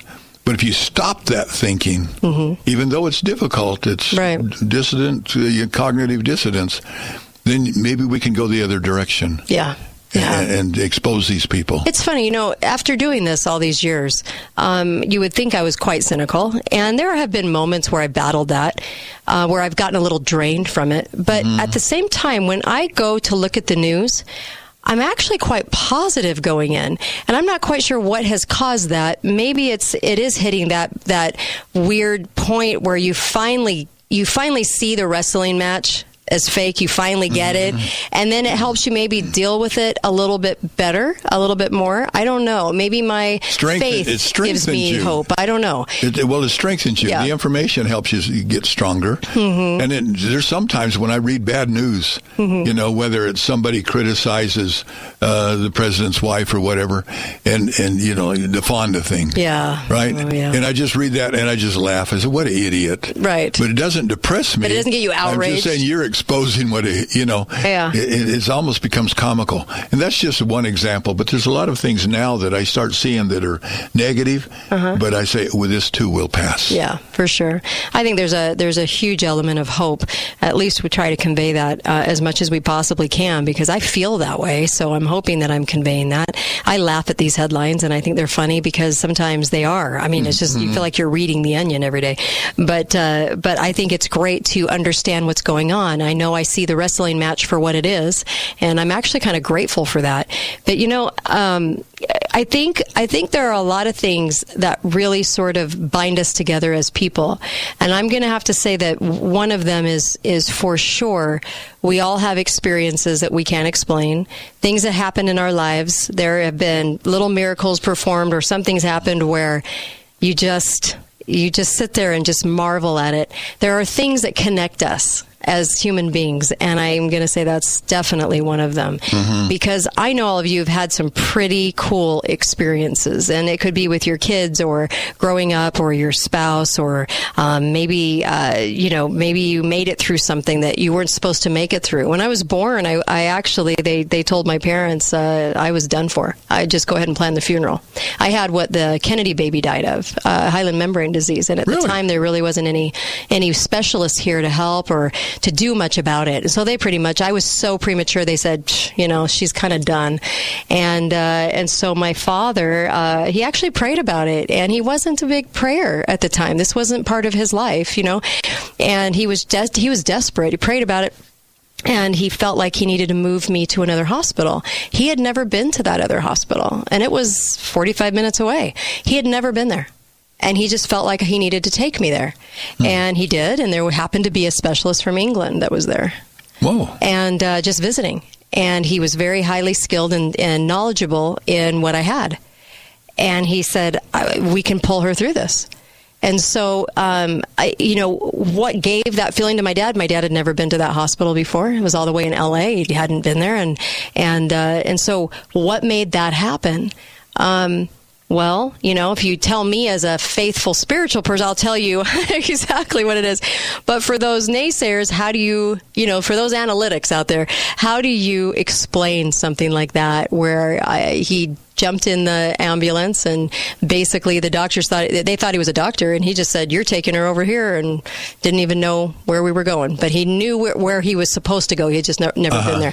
So I think that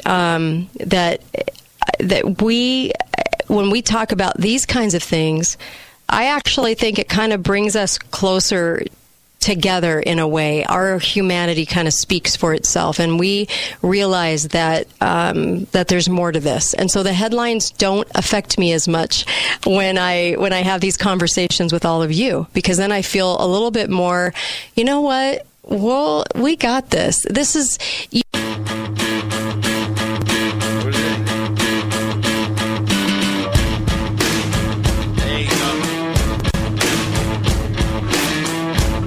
Hi guys, it's Andrew with Wasatch Medical Clinic. Are you struggling with erectile dysfunction and sick of the pills? Well, we have a major medical breakthrough. The WAVE technology at Wasatch Medical Clinic was tested by Cambridge University and the Cleveland Clinic, and the results are in. It's proven to increase blood flow by repairing blood vessels. No pills and no side effects. If you're ready to put a stop to your ED by treating the root cause, call us now. And not only will the assessment and blood flow ultrasound be free, we'll also include something unique that produces powerful results in the bedroom. I don't think I've ever seen it fail. This is a $600 value, free to those that call in the next 2 minutes. 435-922-7000. That's 435-922-7000. Guys, put a stop to your erectile dysfunction and get your love life back. Call Wasatch Medical Clinic now to qualify. 435-922-7000.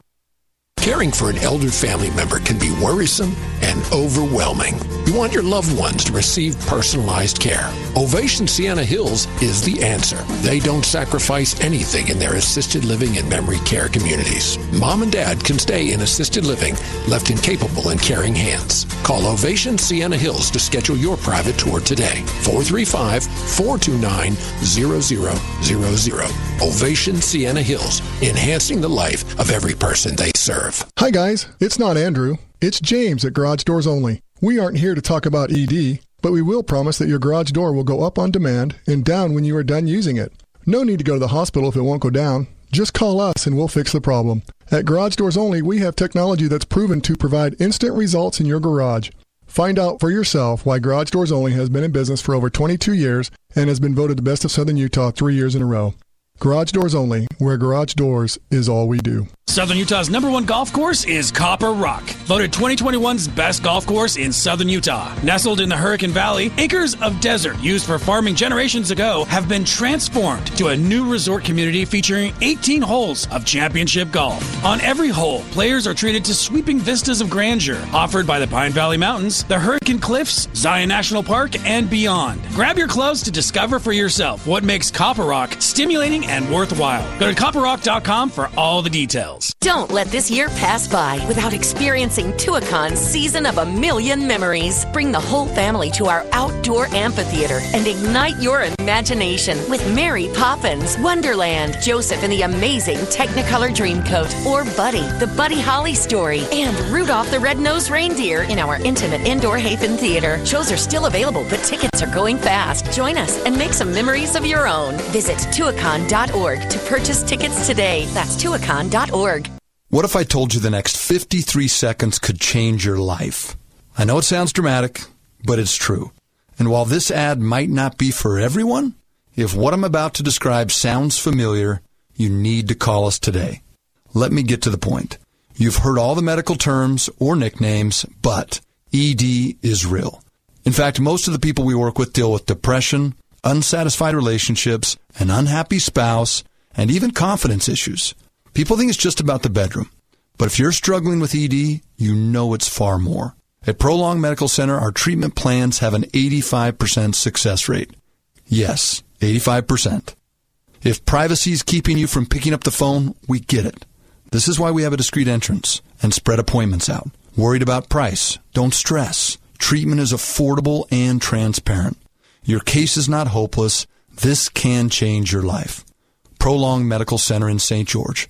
Online at prolongmedicalcenter.com. The amount of clientele we have coming to the Gold Ore Store over the past 2 years of chaos is absolutely incredible. But that is nothing compared to the first quarter of 2022. Folks, congratulations for finally waking up to the truth about holding physical silver and gold. The demand against supplies of these important and, in the case of silver, strategic metal has created some delays in shipping. Do not concern yourself over this, as we are still able to take orders. Please do not delay your purchase over this situation, as we expect an all-out bull run on precious metals before summer 2022 begins. The price increases will be so abrupt and so powerful that the entire world will come unglued over this issue. Come see us before we can no longer accept your Federal Reserve notes in exchange for our real money, gold and silver. Gold Ore Store is the inflation killer. Gold Ore Store, 7 North Main Street. Call 435-703-9119. This show is pre-recorded. Talk lines are open now.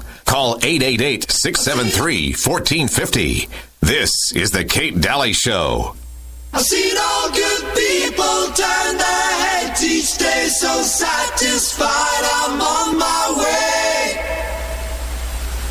I've seen all good people turn their heads each day, so satisfied I'm on my way.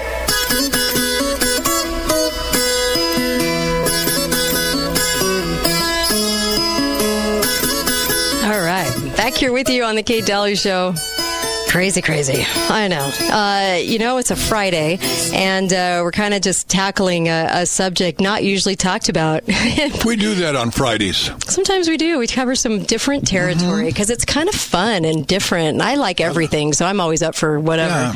I like to be informative, learn things. Me too. Sometimes it's just, I don't like to all the time complaining. Yeah, I agree with you on that one. Hi, caller. Welcome to the show. Go right ahead. Hi. Hi. Let's go back to 2012. I almost died from an intestinal blockage. Wow. Laid on the hospital bed, and they said I was in the Lord's hands. Mm-hmm. And I survived, and prayer, and I said, if I survive, I will get my guardian to St. George. We are here. We are in a home for some reason that I was destined to get this home, and I could tell you a couple of stories about a couple people who died in this home that make your hair stand on end, but I won't go there. And I helped them cross over. Oh, that's so I am here, Kay, for a reason. I don't question, and the main thing is let's not lose faith in the Heavenly Father, because when we do, we will be in the shell with the rest of them. All right. Thank you so much. I appreciate that. Glad you're still with us. I wonder how many people have had like near death or, some experiences where they weren't supposed to, come out of it and they did. And you never can explain that. You can't explain coincidences. Here's a coincidence. One of the listeners just sent me. This is so interesting. I didn't realize this. This is very coincidental, by the way. Ingersoll Lockwood. So hat tip to Heather. Thank you. He wrote a book in 1890, The Last President.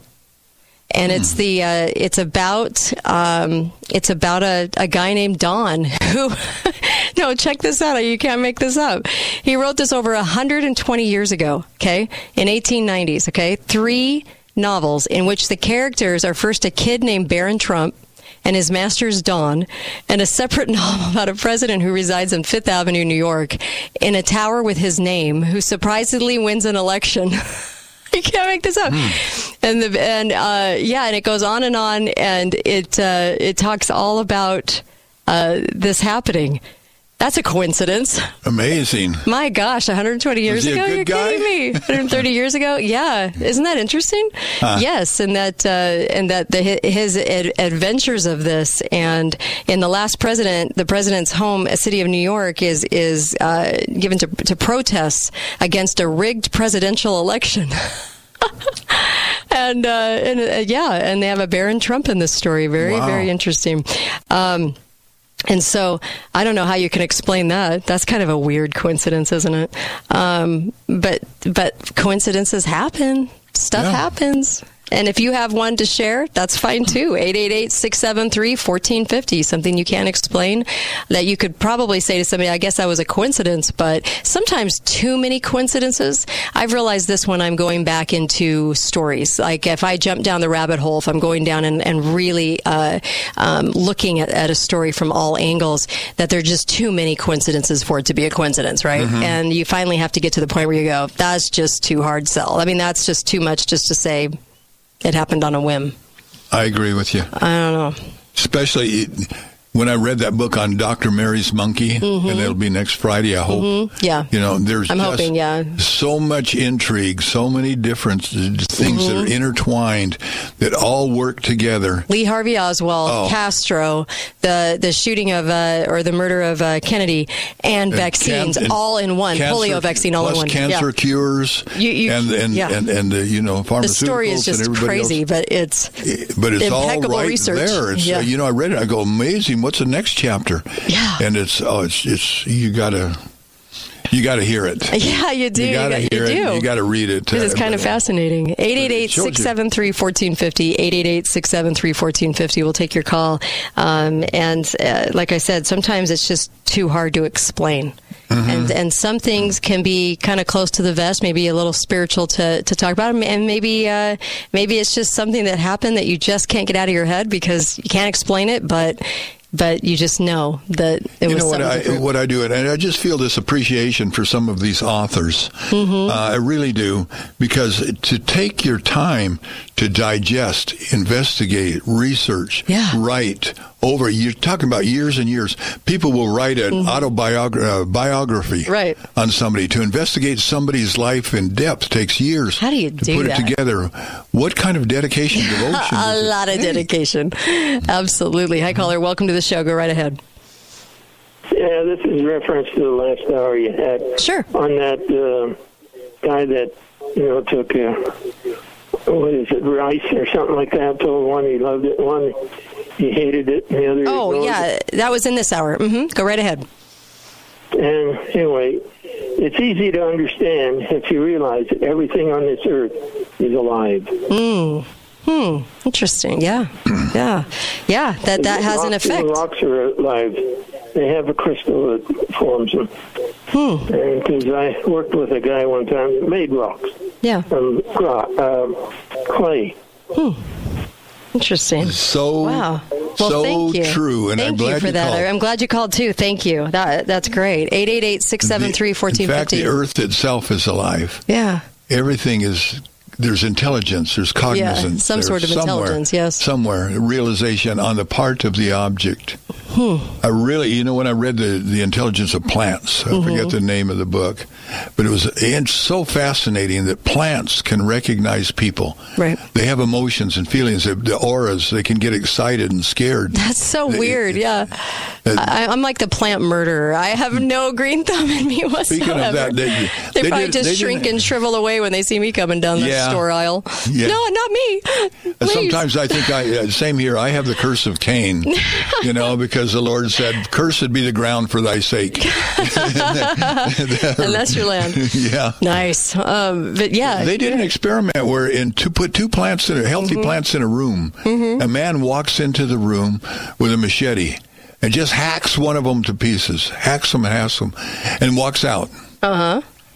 Okay. What happened? And then he walks back in, and the second plant gets all excited, just almost faints. It just quits. It starts to shut down. All of its operations. That is because crazy. It recognizes a guy and what happened in there. I mean, these are part of that book. Part of that book that I read is a series of these experiments. Weird. All right. Hi, caller. Welcome back. Welcome to the show. Go right ahead. Hi, yes, this is Daniel from the land of retirement. Hello to you and Dave. Hi there. Hi. And I wanted to share with you, you were asking about stories that are unusual coincidences or something similar. Yes. This is more, I guess, of a testimony, but it might uplift someone. It certainly helped me. I was in a time in my life about 15 years ago. I didn't really believe in God, but I was thinking, well, maybe there's one. And a friend of mine said, well, why don't you pray to him just in case? Right. So I started doing that, and my life started getting a little better. I got I call them nudges to do different things or react to different things. Nice. And things got a lot better. But what really happened, I thought, well, I have this pet parrot, and he's very old, and he was blind from cataracts. And I prayed one time, I said, God, I know he's just a little bird, but I love him so much. If you could find it in your heart, could you just clear up his cataracts for the time he has left? Aww. And the next morning, I looked at him, and he was acting differently. He came right to me when I called him instead of he used to follow the walls around. And I looked at his eyes, and they were completely clear. No more cataracts. Wow. Exactly. Wow. And I talked to two different bird specialists about if they ever heard of cataracts just disappearing, and they never did. And human doctors say the same thing. They don't just disappear. Yeah, that would be very difficult. I mean, that's just too coincidental. Wow, that's awesome. Yeah. I'm glad to hear that. Thanks for sharing that. That was cool. I thought it might cheer you up and be a nice contrast to some of the other news we got. Yeah, right. Thank you for that. I really appreciate it. Oh, I'm sorry. I cut him off. Go ahead and call back. Sorry about that. I apologize.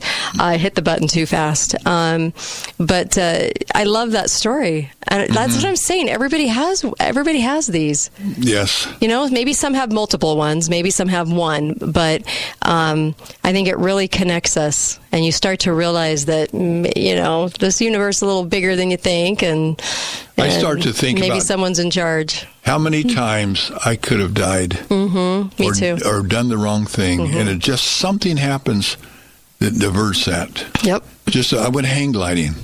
Yeah. I used to hang glide a lot, and I still will if I can ever find some mountains. But anyway, I went hang gliding, and it got blown back in right toward the cliff. Right, and just at the last second, a gust of wind just carried me up and over it.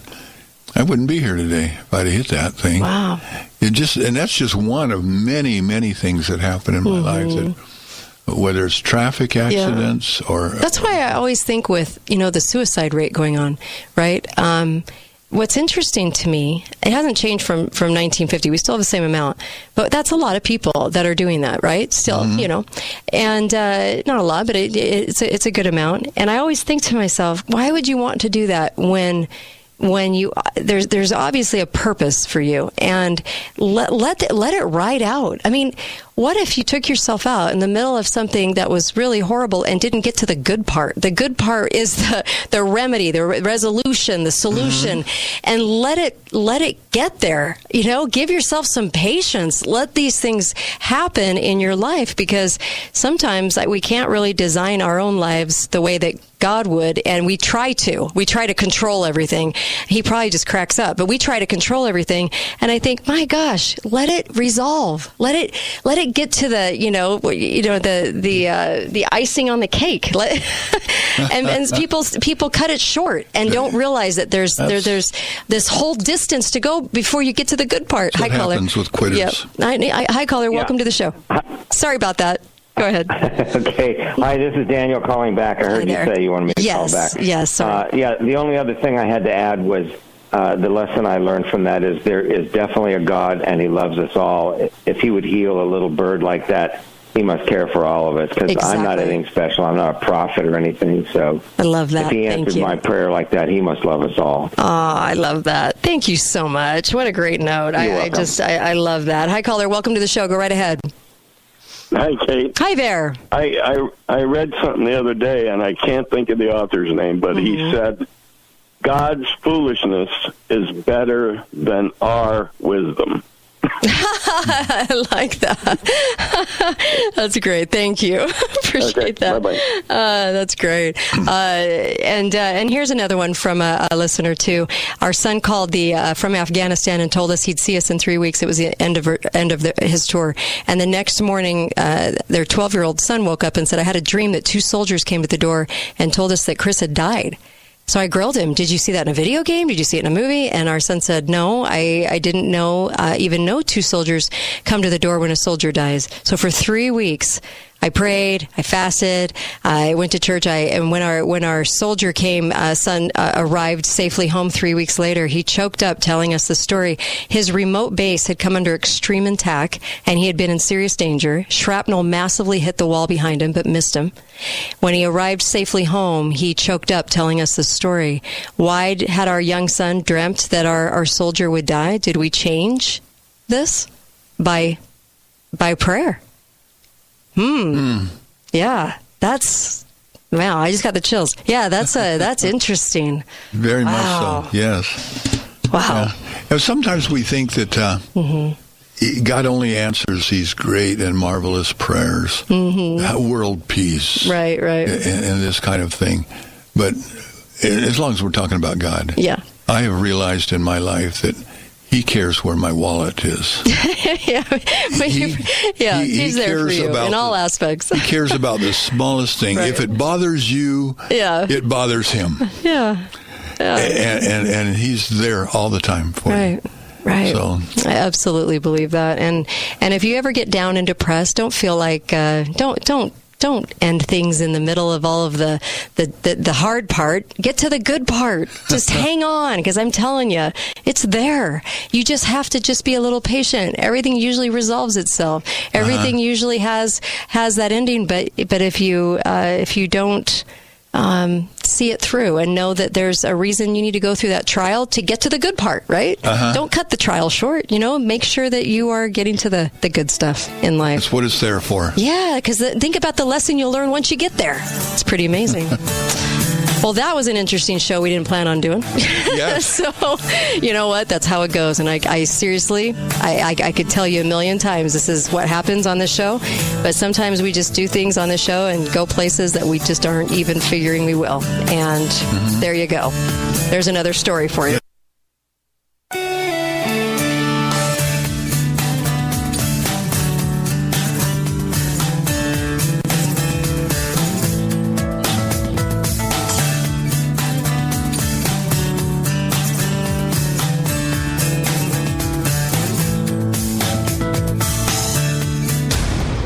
This show is pre-recorded. Where telling the truth is now a revolutionary act. The Kate Daly Show starts now.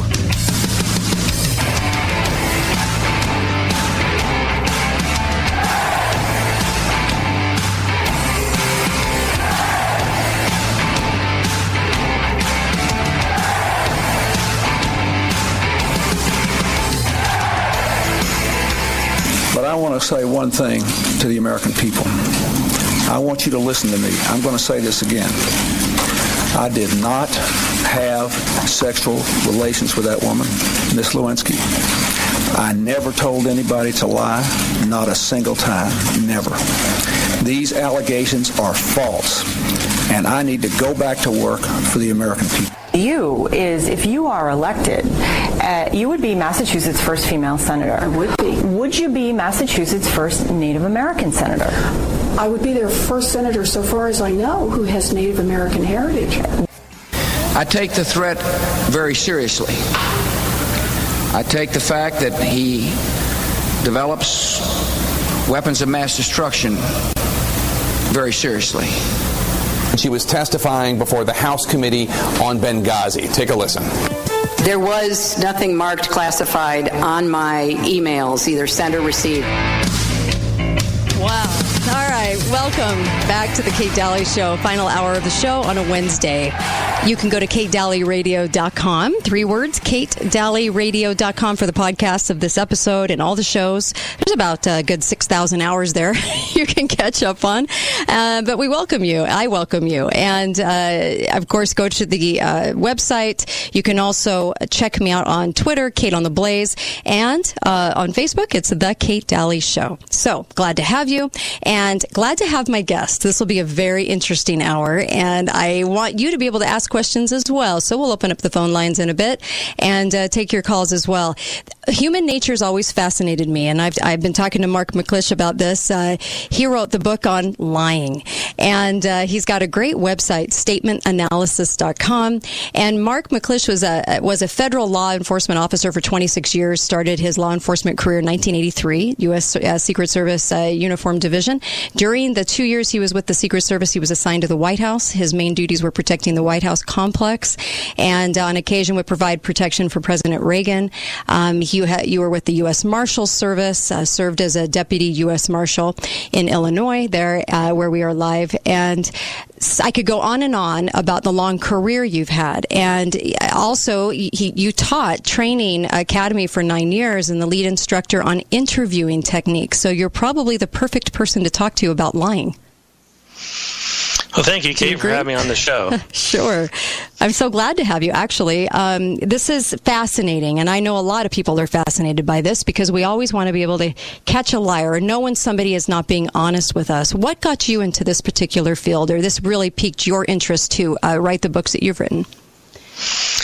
Well, as you mentioned, I was a Deputy United States Marshal, so I had my own fugitive cases assigned to me and conducted a lot of interviews, and it was always a challenge to determine if a person's lying or telling the truth. And, I did the best I can, and in those days, nonverbal communication, reading somebody's body language was the primary way of detecting deception. Mm-hmm. But then when I went to the Training Academy, they asked me what I wanted to teach, and in the first year I was there, I said, well, I'll teach, fugitive investigations, but they asked me if I would teach interviewing techniques, and I said I would. Mm-hmm. And in preparation to train our students, they sent me to some classes on linguistic analysis, and as I got into it, I found it to be very fascinating, to the point I decided to conduct my own research. And for the 9 years I taught the academy, there were several groups of people that I watched, one being our students. We also have role players that we hire to play various roles and the scenarios that the students must complete. So a lot of times we would tell the role players, lie to the students. Don't let the students know that your boyfriend, the fugitive, is hiding in your closet.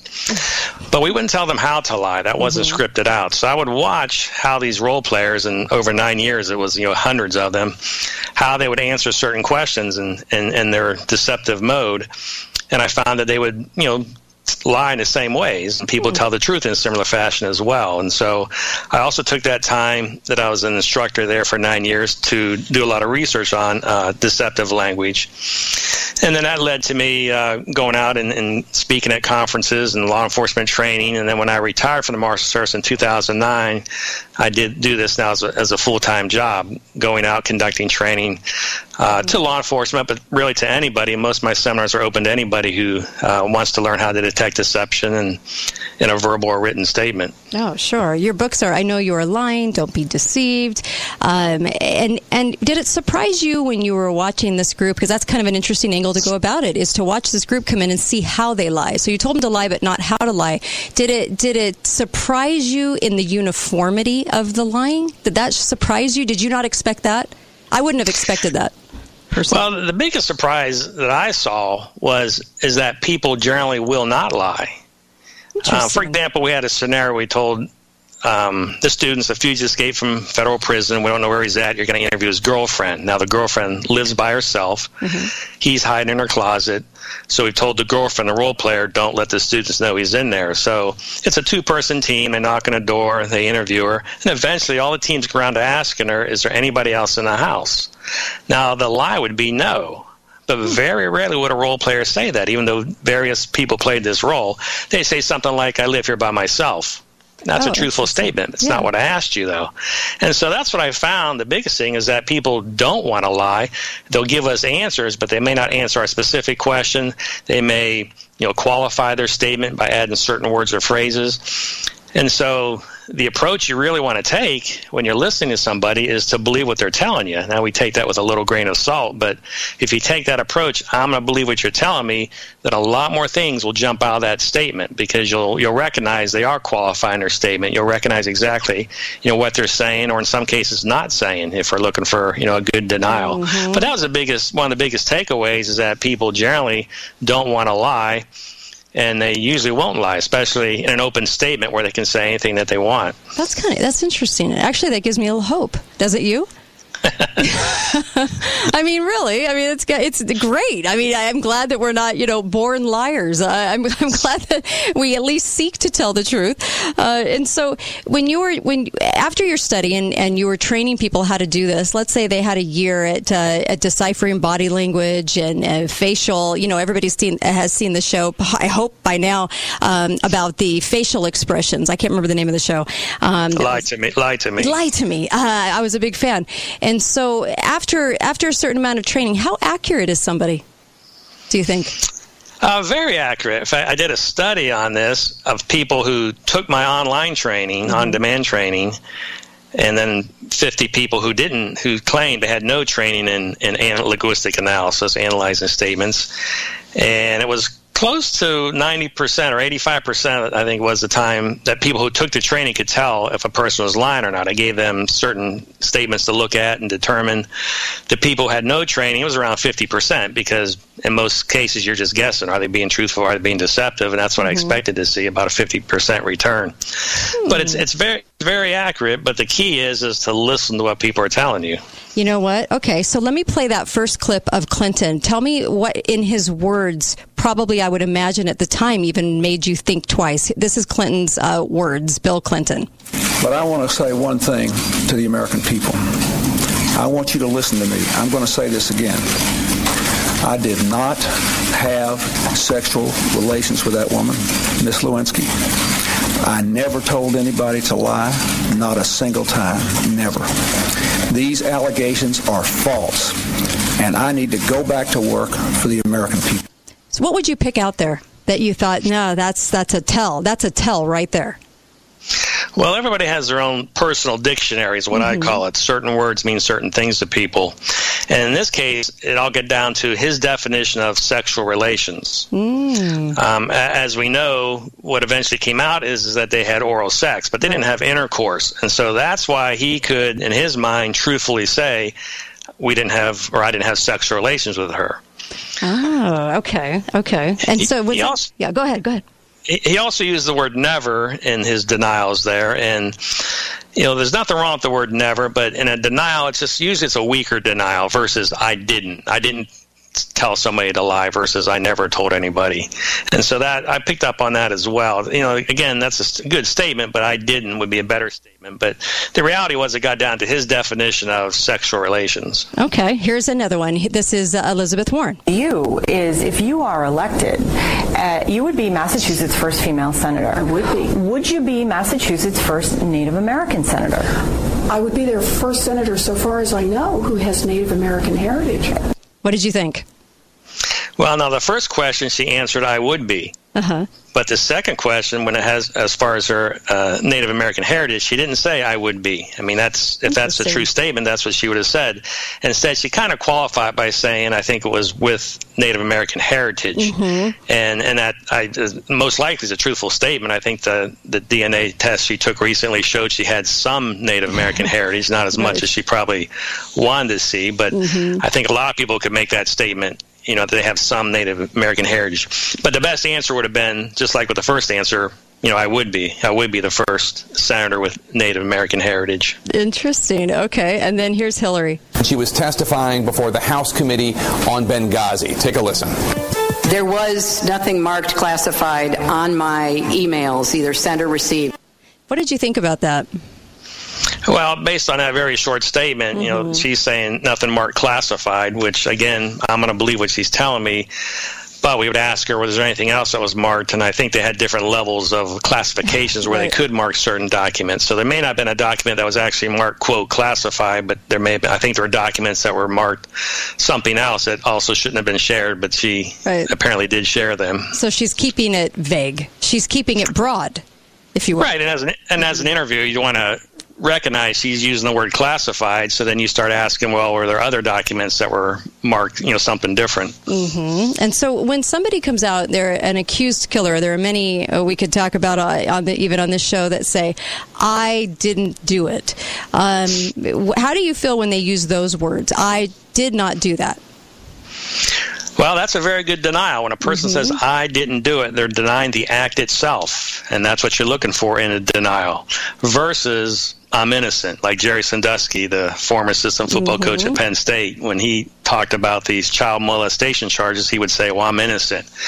Well, a lot of deceptive people will say that because technically you are innocent until proven guilty in our society. But when people say I'm innocent, they're denying the conclusion that others have, that the general public, the authorities believe you did it, and he's just saying, no, I'm innocent. But when people say, I didn't do it, they're denying the act itself. So that's a very good denial. But what you'll find is that many guilty people will not say, I didn't do it. They'll say something like, I'm innocent. Or OJ would constantly say, I couldn't do that. I wouldn't do that.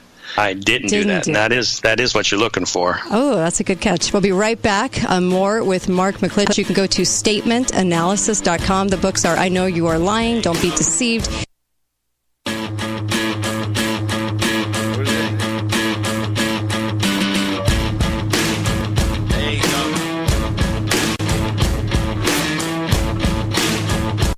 Hi guys, it's Andrew with Wasatch Medical Clinic. Are you struggling with erectile dysfunction and sick of the pills? Well, we have a major medical breakthrough. The WAVE technology at Wasatch Medical Clinic was tested by Cambridge University and the Cleveland Clinic, and the results are in. It's proven to increase blood flow by repairing blood vessels. No pills and no side effects. If you're ready to put a stop to your ED by treating the root cause, call us now. And not only will the assessment and blood flow ultrasound be free, we'll also include something unique that produces powerful results in the bedroom. I don't think I've ever seen it fail. This is a $600 value, free to those that call in the next 2 minutes. 435-922-7000. That's 435-922-7000. Guys, put a stop to your erectile dysfunction and get your love life back. Call Wasatch Medical Clinic now to qualify. 435-922-7000.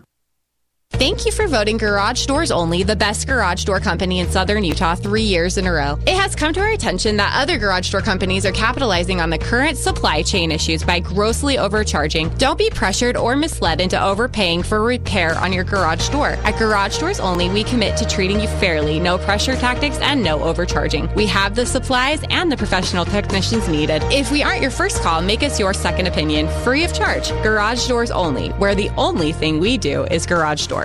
Coming soon at the Haven at Sky Mountain, The Villas, an independent and carefree lifestyle. Drive up to freedom from home ownership, where the villa residents will have access to services and amenities like weekly house cleaning, laundry services, all-day anytime dining, activities, pickleball, swimming pool, and more. Learn more. Schedule a tour and have lunch on us at the Haven. Call 674-7883 for move-in specials and reservations today. The Haven at Sky Mountain. Best of Southern Utah gold medal winner. Am I too late? Did I miss the window? These kinds of questions come at me every week from many different people in all sorts of life situations. Hi folks, Greg here from Gold Ore Store. The quick and precise answer to these kinds of questions is an abrupt no. The window is still wide open and ready to accept all who realize that the banks and government are not going to save or protect you from the death of the once mighty dollar. It's time to boldly take a stand for yourself and your family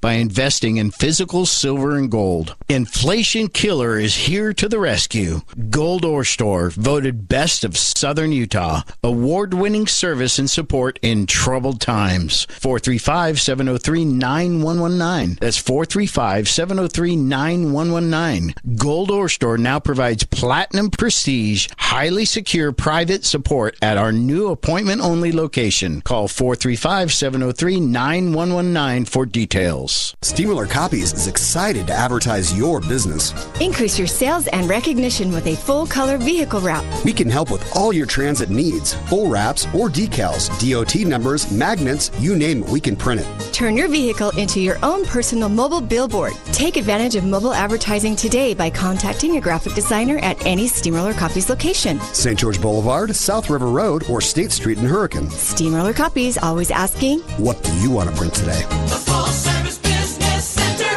Steamroller Copies. Canyon Media and St. George News remind you to shop local, Southern Utah. Now, more than ever, it's important to shop local whenever and wherever possible. Local retailers and their employees are facing uncertain times, and by you shopping local, it's an excellent way to support and strengthen our local communities. If we all come together and shop local, this helps our local economy become more resilient and stronger than ever. Shop local, Southern Utah. Brought to you by Canyon Media and St. George News. Do you hate the sound of this? Does even the thought of it give you anxiety about going to the dentist? This is Sheldon Demke, and at Common Sense Family Dentistry, Dr. Scott Stuckey is now performing dentistry with a high-tech laser. This is the most recent piece of technology that's changing your experience at the dentist. The laser takes the drill, the needle, and the noise out of dental visits. Plus, the laser is 50% faster, and it's virtually sensation-free. No more stressing about going to the dentist. That's right. This is Amy, and Dr. Stuckey used the laser on my last appointment, and it was amazing to get a feeling with no drill, no needle, and no high-pitched noise. Come see what the laser's all about and take advantage of the Common Sense Family Dentistry $50 new patient special. You'll see why Dr. Stuckey at Common Sense Family Dentistry has been voted Best of Southern Utah for 3 years in a row. Call and make an appointment at 435-628-5001 or book online at commonsensefamilydentistry.com by clicking the online schedule. Dr. Stuckey at Common Sense Family Dentistry, he's my dentist. This show is pre-recorded. Talk lines are open now. Call 888-673-1450. This is the Kate Daly Show.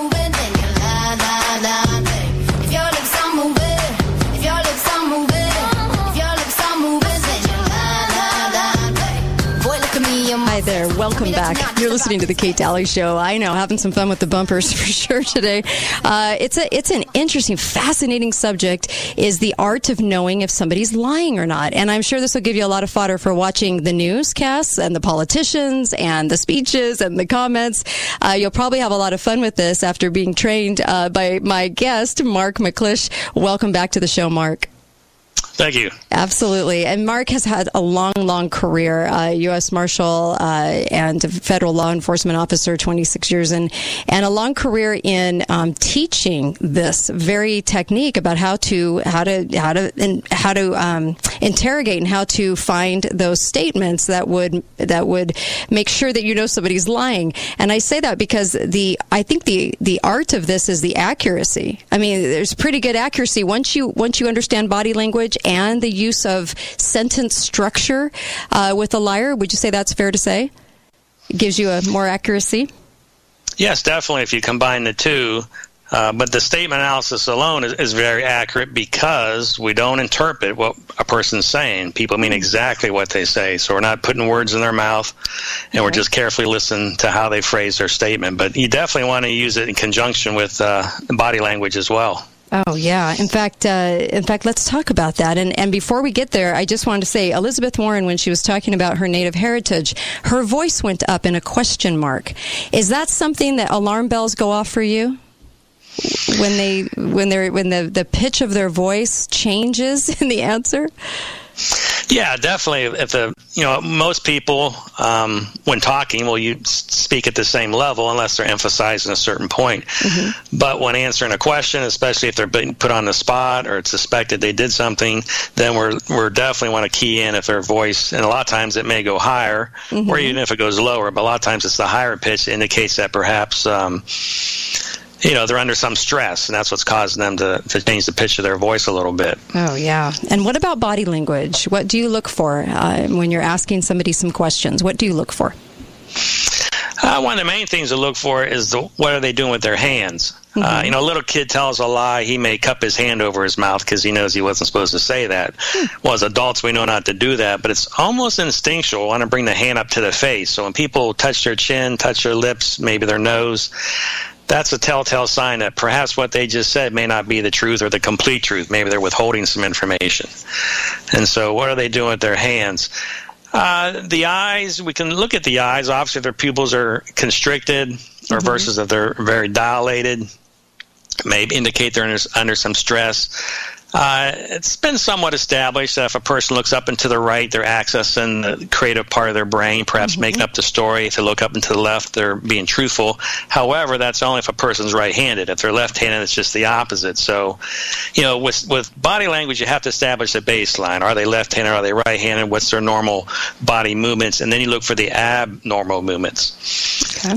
Whereas with the statement analysis techniques, we don't have to establish any baseline because people mean exactly what they say. Yeah, that's true. That's very true. Are there a set of unique words that they're more prone to use if they're wanting to issue a lie? They are. One of the words that deceptive people often will use is the word never. Now, and they'll use it as a substitute for the word no. In other words, did you have a gun when you went to his house? I never had a gun. And because the word never is a negative word, it often fools the interviewer into believing the person has given a good denial. But it's a very poor denial because the word never means not ever, but it doesn't mean no. So if the question requires a yes or no answer or a no answer for a denial, that's what the person should say. So if they say, I never had a gun, well, that's an indication perhaps they did have a gun. And in that example, the person finally admitted they did bring a gun to the house. And the reason it indicates deception is because the word never means not ever. So they're talking about their entire lifetime. Oh, I see. And in most cases, that's not I'm not asking about your entire lifetime. I'm asking you on Thursday, did you do this, or did you take the money out of the safe, or something like that. So that's why it indicates deception. Okay. And that shows up a lot in a lot of deceptive statements. I mean, when Bill Clinton was on the campaign trail, he was asked, have you ever used illegal drugs? And he answered, I've never broken the laws of my country. Wow. Now, the best answer is no, if you're going to deny it. Right. But he used the word never in lieu of the word no, and you can't do that. Yeah. And then we look at his language. I've never broken the laws of my country. Well, finally, a reporter asked him, have you ever broken the laws of another country? And that's when he admitted that while he was in England attending Oxford, he didn't inhale whatever it was, but he did experiment with marijuana in another country. Jeez. Oh, wow. That's why he was called Slick Willie. Yeah, it's a fascinating way to put it. And what about answering a question with a question? Well, that happens a lot, too, with deceptive people. And when people answer a question with a question, it means you asked a sensitive question. So first you have to realize what they just did. Then you have to try to determine it in an interview setting, why is this question so sensitive? And it may be because you're hitting on a hot spot and they're hoping you don't continue to ask more questions about that. Right. But that's the biggest takeaway there. Now, sometimes it's a stall tactic to give them time to think about, well, how should I answer this question? Okay. And so a lot of times what they'll do is they'll repeat the question. But they won't, for the interviewer to say, confirm, yeah, that's what I'm asking. They'll just simply repeat the question as a stall tactic, and then they'll go ahead and give you an answer. And again, the answer might be truthful, it might be deceptive, but it might be truthful. But again, it indicates that perhaps they've got more information that they're withholding and hoping you're not going to ask about. We're talking to Mark McKish. He wrote the books, really good books. Actually, you should get them. I Know You Are Lying and Don't Be Deceived. The website is statementanalysis.com, and I was looking through this. You actually go through some pretty famous cases, and so one of the latest famous cases that you have on here would be Judge Brett Kavanaugh against Christine Ford's statements about what happened to her, 30, 40 years ago. What was your take on what was being said by Christine Ford? Well, there are two things I saw. I mean, the biggest one was her lack of memory. Now, we can't blame her too much because, like you mentioned, it was like 30, 40 years ago that she's trying to recall what happened, so we don't expect her to remember every detail. But as you may recall, she said she was at a party, she went up the stairs to use the bathroom, and I think it was Mark Judge and Brett Kavanaugh were at the top of the stairs. They pushed her into a bedroom, shut the door. Brett Kavanaugh jumped on top of her. And then later, at times, she said Mark or Judge would also jump on top of them. And in her opening statement before Congress, before those hearings, she said, Mark came over and jumped on the bed twice while Brett was on top of me. Then the last time he did this, we toppled over and Brett was no longer on top of me. Well, she used the pronoun we. Now, it makes sense for her to use the pronoun we because we is a plural pronoun. There were three of them in the room. But what people don't realize is that the pronoun we always indicates a partnership. It means that two people collaborate together, at least two people, in this case three, and did something together. And a real victim, like in a sexual assault case, in a kidnapping case, will not use the pronoun we because they're not going to partner up with their attacker or abductor. Right. So most victims would have probably said that the last time he did this, the pile toppled over. In that case, there's no partnership. But she said we, and she did it one other time in one of her statements as well, used the pronoun we. And so that was a big red flag there because most victims will not partner up with their it does sound attacker. a little strange because we went into the house and he raped me. Sounds like you're consenting to going into the house. And then what somebody would say, you said, he forced me into the house and raped me. So he forced, right. And I've seen statements like that where I'm truthful. He forced me into the house. He dragged me. But then I've seen some where, we went behind the barn or something like that. Well, wait, that means you did it, you cooperate with him. That's what it indicates. And so that was a big red flag. Now, he had problems as well. Judge Kavanaugh did. Several senators asked him if he would want the FBI to come and investigate this, to clear up this matter. And it's a simple question, yes, let him come in, or no. But he would not answer that specific question. He would say, I'll do whatever the committee wants. Well, that's not what I'm asking you. And, of course, the committee can't call the FBI. Only the president could do that. Right. And I believe the reason he wouldn't answer is because he did not want the FBI to investigate it, not so much because I don't think he sexually assaulted her, but I think because they would start asking about perhaps his drinking. Yeah. And he was somewhat, he pretty much admitted he was somewhat of a heavy drinker back in his high school days. And I think that's why he would stop short of not saying, yes, let's bring the FBI in. In fact, it got to the point where some senators said, well, I'll take that as a no, or you're not answering my question, because they only have a few minutes to ask him questions, so they got to move on. And if you'll notice, when President Trump finally authorized the investigation, he limited it to the sexual assault. Oh, yeah. You're right. So if a person came forward and said, hey, I remember Brett Kavanaugh blacking out, the FBI would say, well, we're not interested in that. That's not what we're here for. Yeah, okay. That's interesting. What about somebody that says, I'm telling the truth? Do you believe them? I don't believe them, and that's a very good statement, and their whole statement has to back that up, of course. But yeah, that's a good statement if a person says, I'm telling the truth. Now, if they start adding to that, I swear to God I'm telling the truth, or honest to God, then now those are words that indicate, perhaps they are being untruthful when people say, I swear on my mother's grave, or something like that. Oh, that's interesting. It's an indication. It's not an absolute, but it's something you want to take a closer look at and ask a few more questions about. Yeah. What about the Casey Anthony case? Her 2-year-old daughter, she was being accused of murdering, and she got off on that one. What did you think from the beginning on that one? From the beginning, I thought she did it, or she had something to do with it.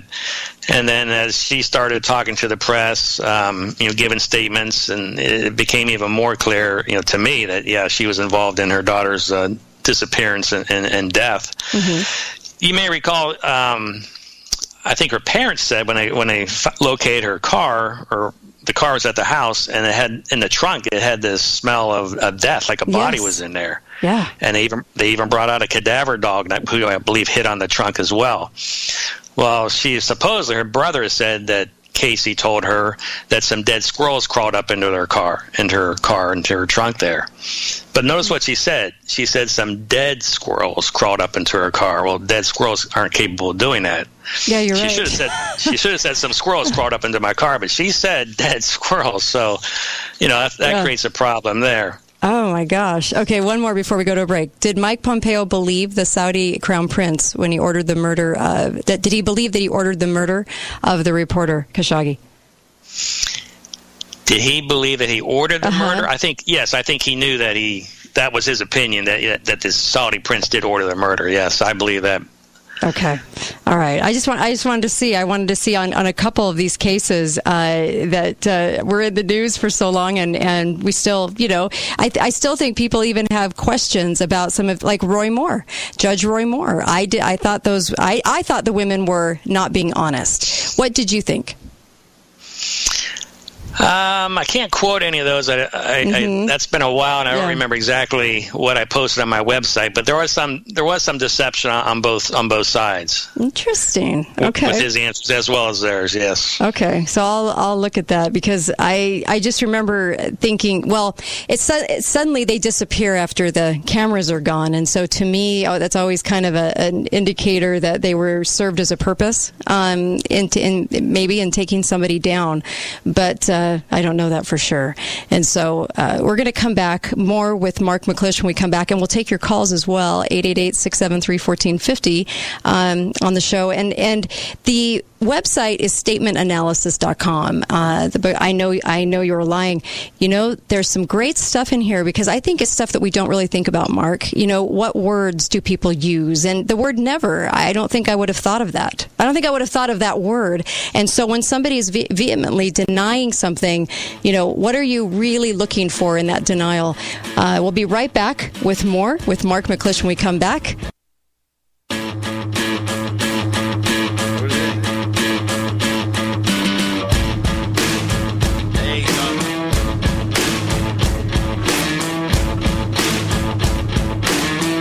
Thanks for listening to The Kate Daly Show. All opinions expressed by the program participants on The Kate Daly Show are solely their own and do not necessarily reflect the opinions of St. George News Radio, KZNU, Canyon Media, or their respective parent companies or advertisers. If you'd like to comment directly, talk lines are open at 888-673-1450. That's 888-673-1450. Or you may email directly at kate@canyonmedia.net.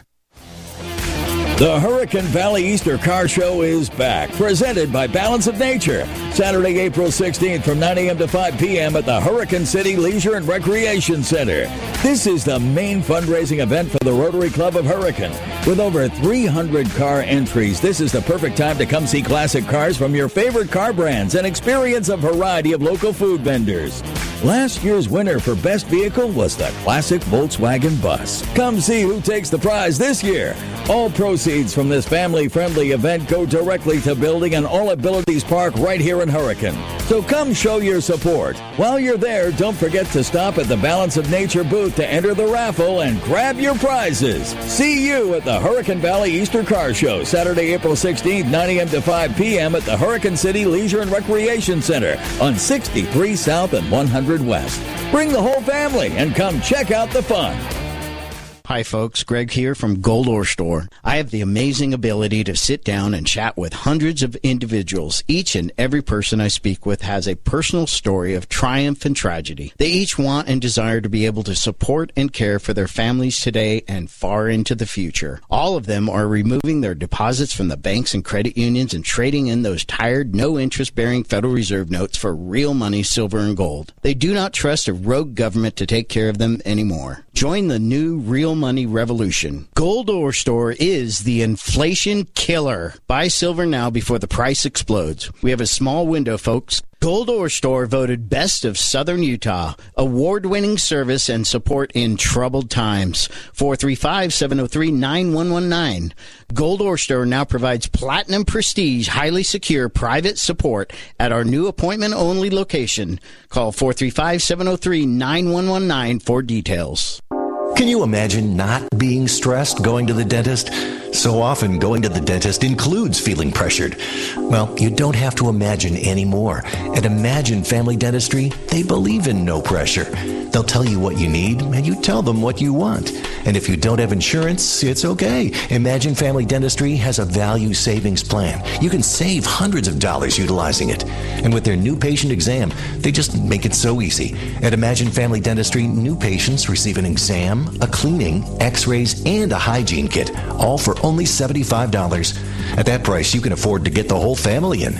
Just imagine a dentist that doesn't pressure you. They simply take care of you and your family. Visit Imagine Family Dentistry today, located off Bluff Street between Kmart and Smith's. Or to make an appointment, call 435-656-1111. That's 435-656-1111. Hi, I'm Dave Mizrahi, owner of Best Mattress. You've heard all about the purple mattresses. They're really, and this word gets tossed around a lot, but it fits here, they're revolutionary. The GelFlex grid system offers the perfect combination of sleep-inducing, comfort-enhancing, and pressure-relieving support. And it stays the perfect temperature all night long. The mattresses are amazing. The pillows are amazing. Even the sheets are amazing. And right now, during the Purple Spring Refresh, save up to $700 on the Purple Sleep System. Best Mattress. Sleep easy, friends. The amount of clientele we have coming to the Gold Ore Store over the past 2 years of chaos is absolutely incredible. But that is nothing compared to the first quarter of 2022. Folks, congratulations for finally waking up to the truth about holding physical silver and gold. The demand against supplies of these important and, in the case of silver, strategic metal has created some delays in shipping. Do not concern yourself over this, as we are still able to take orders. Please do not delay your purchase over this situation, as we expect an all-out bull run on precious metals before summer 2022 begins. The price increases will be so abrupt and so powerful that the entire world will come unglued over this issue. Come see us before we can no longer accept your Federal Reserve notes in exchange for our real money, gold and silver. Gold Ore Store is the inflation killer. Gold Ore Store, 7 North Main Street. Call 435-703-9119. The Kate Daly Show is brought to you by Your Family Still Matters, St. George, Utah's food storage and emergency supply store. This show is pre-recorded. 88-673-1450. This is the Kate Daly Show.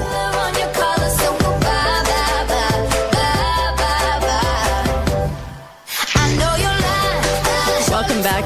You're listening to the Kate Daly Show. So glad you are. You can go to katedalyradio.com and listen to the podcast of today's show, today's live show, and I welcome you. You can also get it on iTunes, SoundCloud, all over the place, actually. TalkStream, and Red State Talk Radio, Love and Liberty, the app, all over the place. I welcome Mark McKish with me. He is with me today, and the author of several books on lying. I Know You Are Lying and Don't Be Deceived. He served as a U.S. Marshal, also federal law enforcement officer, 26 years, and he was involved in training how to catch somebody that's being deceptive. And so we'll take your calls. I'm sure you have some calls for him. There's just a couple of things I want to ask you about. How, when you noticed the group, when you told them to lie and you were kind of analyzing how they would lie so that you could study this, were the lies spectacular, or were they just veering off the beaten path a little? What did you notice about the uniformity? Because you said most of they lie, or we lie in general, in the same ways. Yeah, most of the time they would just veer off the path a little bit. Not too many spectacular lies. Mm-hmm. If you want to be a good liar, you need to keep it to a minimum. Right. The more you talk, the easier it is to determine if a person is being deceptive. So most of the time, it would just be more subtle things, like with Tanya Harding when the Nancy Kerrigan incident years ago. When she was asked about that, she said, "I don't know for sure anything about what's going on at all." Well, that's an interesting statement. The key word she uses, "I don't know for sure." She didn't say, "I don't know what's going on." She said, "I don't know for sure," which tells you, she knows something. She doesn't have all the details. And any good reporter would have asked her, "Well, what aren't you sure of?" And 2 weeks later, she did come out with additional information. So that's what you'll find. Most of the time, people won't tell spectacular lies. Mm-hmm. They'll just lying by omission is the biggest form of lying, meaning they just withhold information. They don't tell you everything that happened, that transpired, or they will qualify their statement using certain words or phrases, or they'll skip over something. Ooh, okay. And we've seen cases on the news where a child is missing and the parent is on camera and they're not showing very much emotion.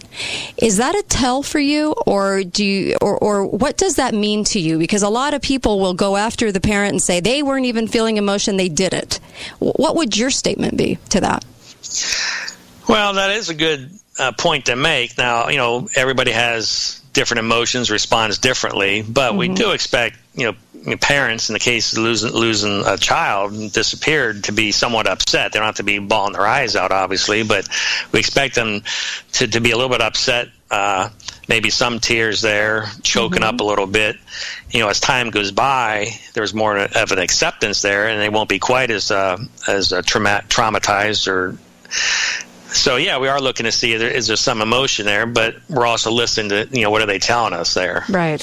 What about somebody looking right in your eyes as they're telling you something? What are you looking for when they're doing that?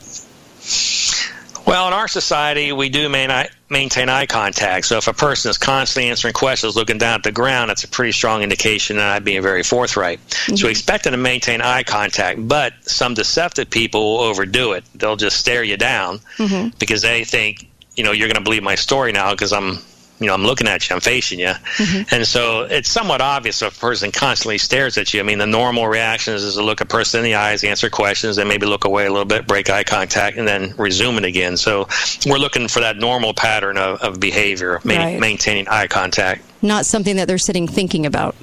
If they were thinking about making sure that they looked you in the eye, they're probably hiding something. I would imagine, yeah. All right, caller, you're on the line with author Mark McKish. Go right ahead.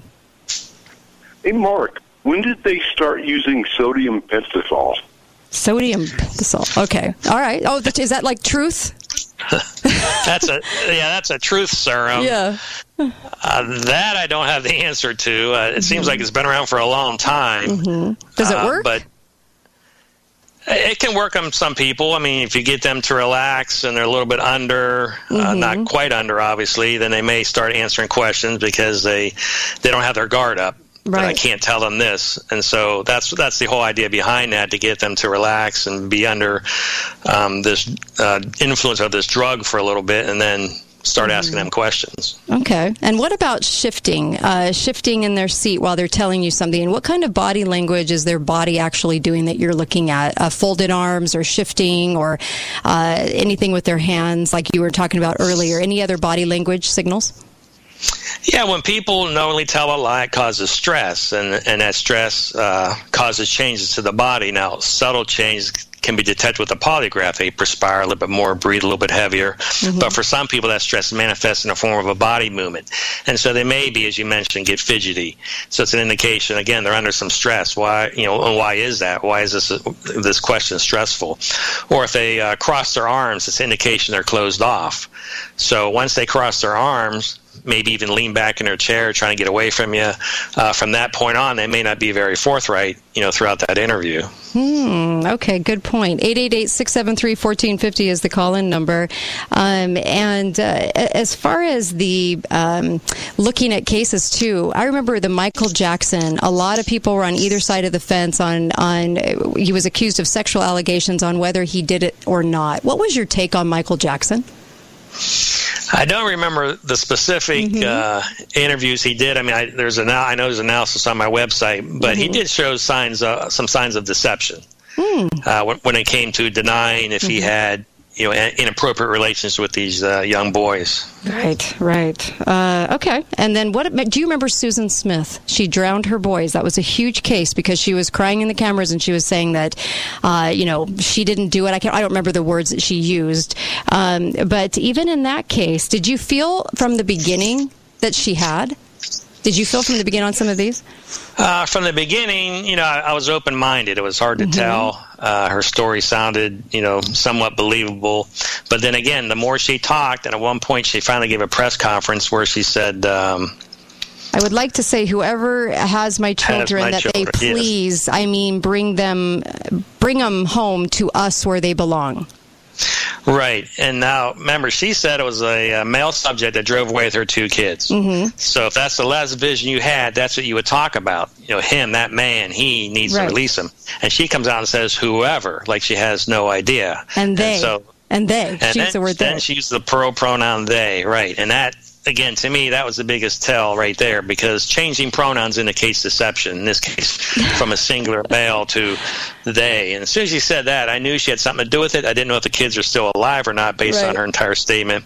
And the following day, she finally confessed. Oh, yeah. Yeah, you're right. Hi, caller. Welcome to the show. You're on with author Mark McKish. Yes, thanks. How about dropping the left shoulder? What does that indicate? Thanks. Okay. Bye-bye. Does that mean anything to you? Not specifically, but if it's a deviation of their normal body movements, then we want to pick up on that. It's not a common one that you'll see, but it's definitely possible. People react in different ways, and that stress causes their body to do different things. And so, they may drop their left shoulder, or it could even be their right shoulder. Okay. And also, I was we were talking about, as I came in, I can't remember if it was this time or the last break, but I was talking about this will be great fodder for watching politicians. And politicians kind of, they're kind of known for skirting the answer, if you will. When you're sitting back, Mark, just personally, you're watching some of these speeches or some of the things going on, are you noticing a plethora of many, many times that you see somebody? Are they skilled in this to the tune that shocks you, or do you not notice it that much? I mean, are you maybe we ridicule them too much? I don't know. What's your take on politicians and answering questions? Well, most of them do tell the truth, especially when they're on camera. They're not gonna lie to us. But what you'll find is that most of them, if they're, especially like with Anthony Weiner, New York City congressman years ago, what they'll do is they'll be asked a question, but they won't answer that specific question. They'll give an answer, but they won't answer the question. And unfortunately, a lot of your journalists let them get away with that. They hear the answer and then they just move on to the next question because they have a certain agenda that they're going to do. Right. But that's the biggest thing you'll see with politicians. Most of them will not outright lie, but they just won't answer that specific question. They'll give you an answer, but you have to ask yourself, did they answer the specific question? Okay. Is there ever a case that has stumped you, and you haven't been able to make up your mind on whether you thought they were lying or not? Every once in a while, investigators send me statements all the time, and I may say this can go either way, but most of the time it's either clear, especially if I have both sides of the story. If I have his statement and her statement, wherever the case may be, then that usually we can tell who's being truthful, who's being deceptive. Right. Kind of harder with like a Scott Peterson. I thought it was pretty evident. His body language to me, everything he was saying just didn't fit right. What were your thoughts on that? He's sitting in prison right now. I remember his wife Lacey. She was pregnant at the time. Yeah, like you mentioned, he showed a lot of his body language showed deception, and then the final straw was he got on national television. He was interviewed by Diane Sawyer, and he told Diane Sawyer he talked about his wife Lacey before her body was discovered in the past tense. He said she was amazing. Then he realized what he said, so he changed it to she is amazing, but it was already out there. And that's a big sign when it comes to missing person cases. If a person, a family member, somebody who knows the missing person talks about that missing person in the past tense, they're telling us they know something we don't know. They know that missing person is dead. And a lot of cases are solved by listening to how family members talk about this missing person. So that was a big sign there for him. He slipped up. Right. Also, a lot of people out there have teenagers. And teenagers are an interesting breed. What is the best way to ask a family member a question, even a teenager a question, somebody in your life, to get a straight answer? Is there a way? Is there a particular way to ask a question? Well, in some cases, you just want to ask a direct question. Where did you go tonight? And then you have to listen to what they tell you. And they may give you a truthful answer. I went here, but they may leave out, one location they went to that they know you didn't approve of. And so they won't tell you that. But you have to listen to see if they are using any words that means they skipped over something. When people say, later on, afterwards, that means they jumped over something. You want to back them up in their story. But the biggest thing with teenagers or really anybody is listen, did they answer your specific question or did they answer your question with a question? Okay. Or maybe did they go a little vague? Vague or broad? Lack of details, yes. Yeah. Has anything surprised you along the way in studying people, in studying this? Mainly, as I mentioned before, that people just, for whatever reason, just don't want to lie. I mean, now people know that their body language, if they lie, their body language may reveal the fact they're lying. A hardcore criminal doesn't know what you, the interviewer, knows. So if he tells a lie, he just dug his grave a little bit deeper, so to speak. And so the safest way for people to play it is to not tell any lies. More so in an open statement, such as, all right, what did you do? What did you see? Where'd you go? they'll give you a truthful statement and tell you a lot of things, but they'll leave out certain things. And as I mentioned, if you listen for words like, later on, afterwards, the next thing I remember, that means they're skipping over something, and then you want to back them up in their story, try to find out, what are they withholding from you. So like prefacing it. Prefacing the statement? A lot of times they'll preface it, yeah. Okay. I wondered about that. And what about the psychopaths? I'm imagining they're hard to catch because I don't think that's a huge group of people. I think true psychopaths, maybe, you tell me, are probably a certain kind of breed of people. But easy for them to lie, harder to catch. I mean, how difficult is it? And how do you know when you have one? Well, as you mentioned, I don't think there's very many of them out there. I don't know what the numbers would be. They do exist, but we don't come across them too often. I would say easy for them to lie because they just typically will lie about everything. But a lot of times their lies will be, in some cases, just so grandiose that you can realize you're lying to me. It's just hard for me to believe what you're telling me because it's just so spectacular. And so that's sometimes how we can catch them. But still, their words will betray them. And this is why the techniques work, because there's several ways you can phrase a statement. And people will always word their statement based on all their knowledge, which means their statement may contain information they did not intend to share. And so the key is to listen to what people are telling you and see how they phrase their statement, and sometimes you can gain additional information or determine if they're being truthful or deceptive. Interesting. Well, Mark McClish, it's been eye-opening. Thank you. The books are I Know You're Lying, Don't Be Deceived. You can actually go to statementanalysis.com, statementanalysis.com to get more information on this. He went through a lot of other cases too, Simpson case, you name it, is on there, where he dissects and tells you exactly what he thinks and how they were lying, which is really, I thought that was rather eye-opening because of the different statements that you dissect. So I thought it was great information. You can either get further training from Mark. So, Mark, thank you for joining me. It was eye-opening. Thanks for having me, Kate. You bet. Statementanalysis.com.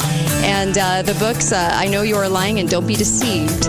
Of course, I'll be back tomorrow with Chris Ann Hall, the constitutional attorney, and a lot of stuff tomorrow. So don't miss tomorrow's show either. And everybody have a great night. Be faithful, be fearless. This is The Kate Daly Show.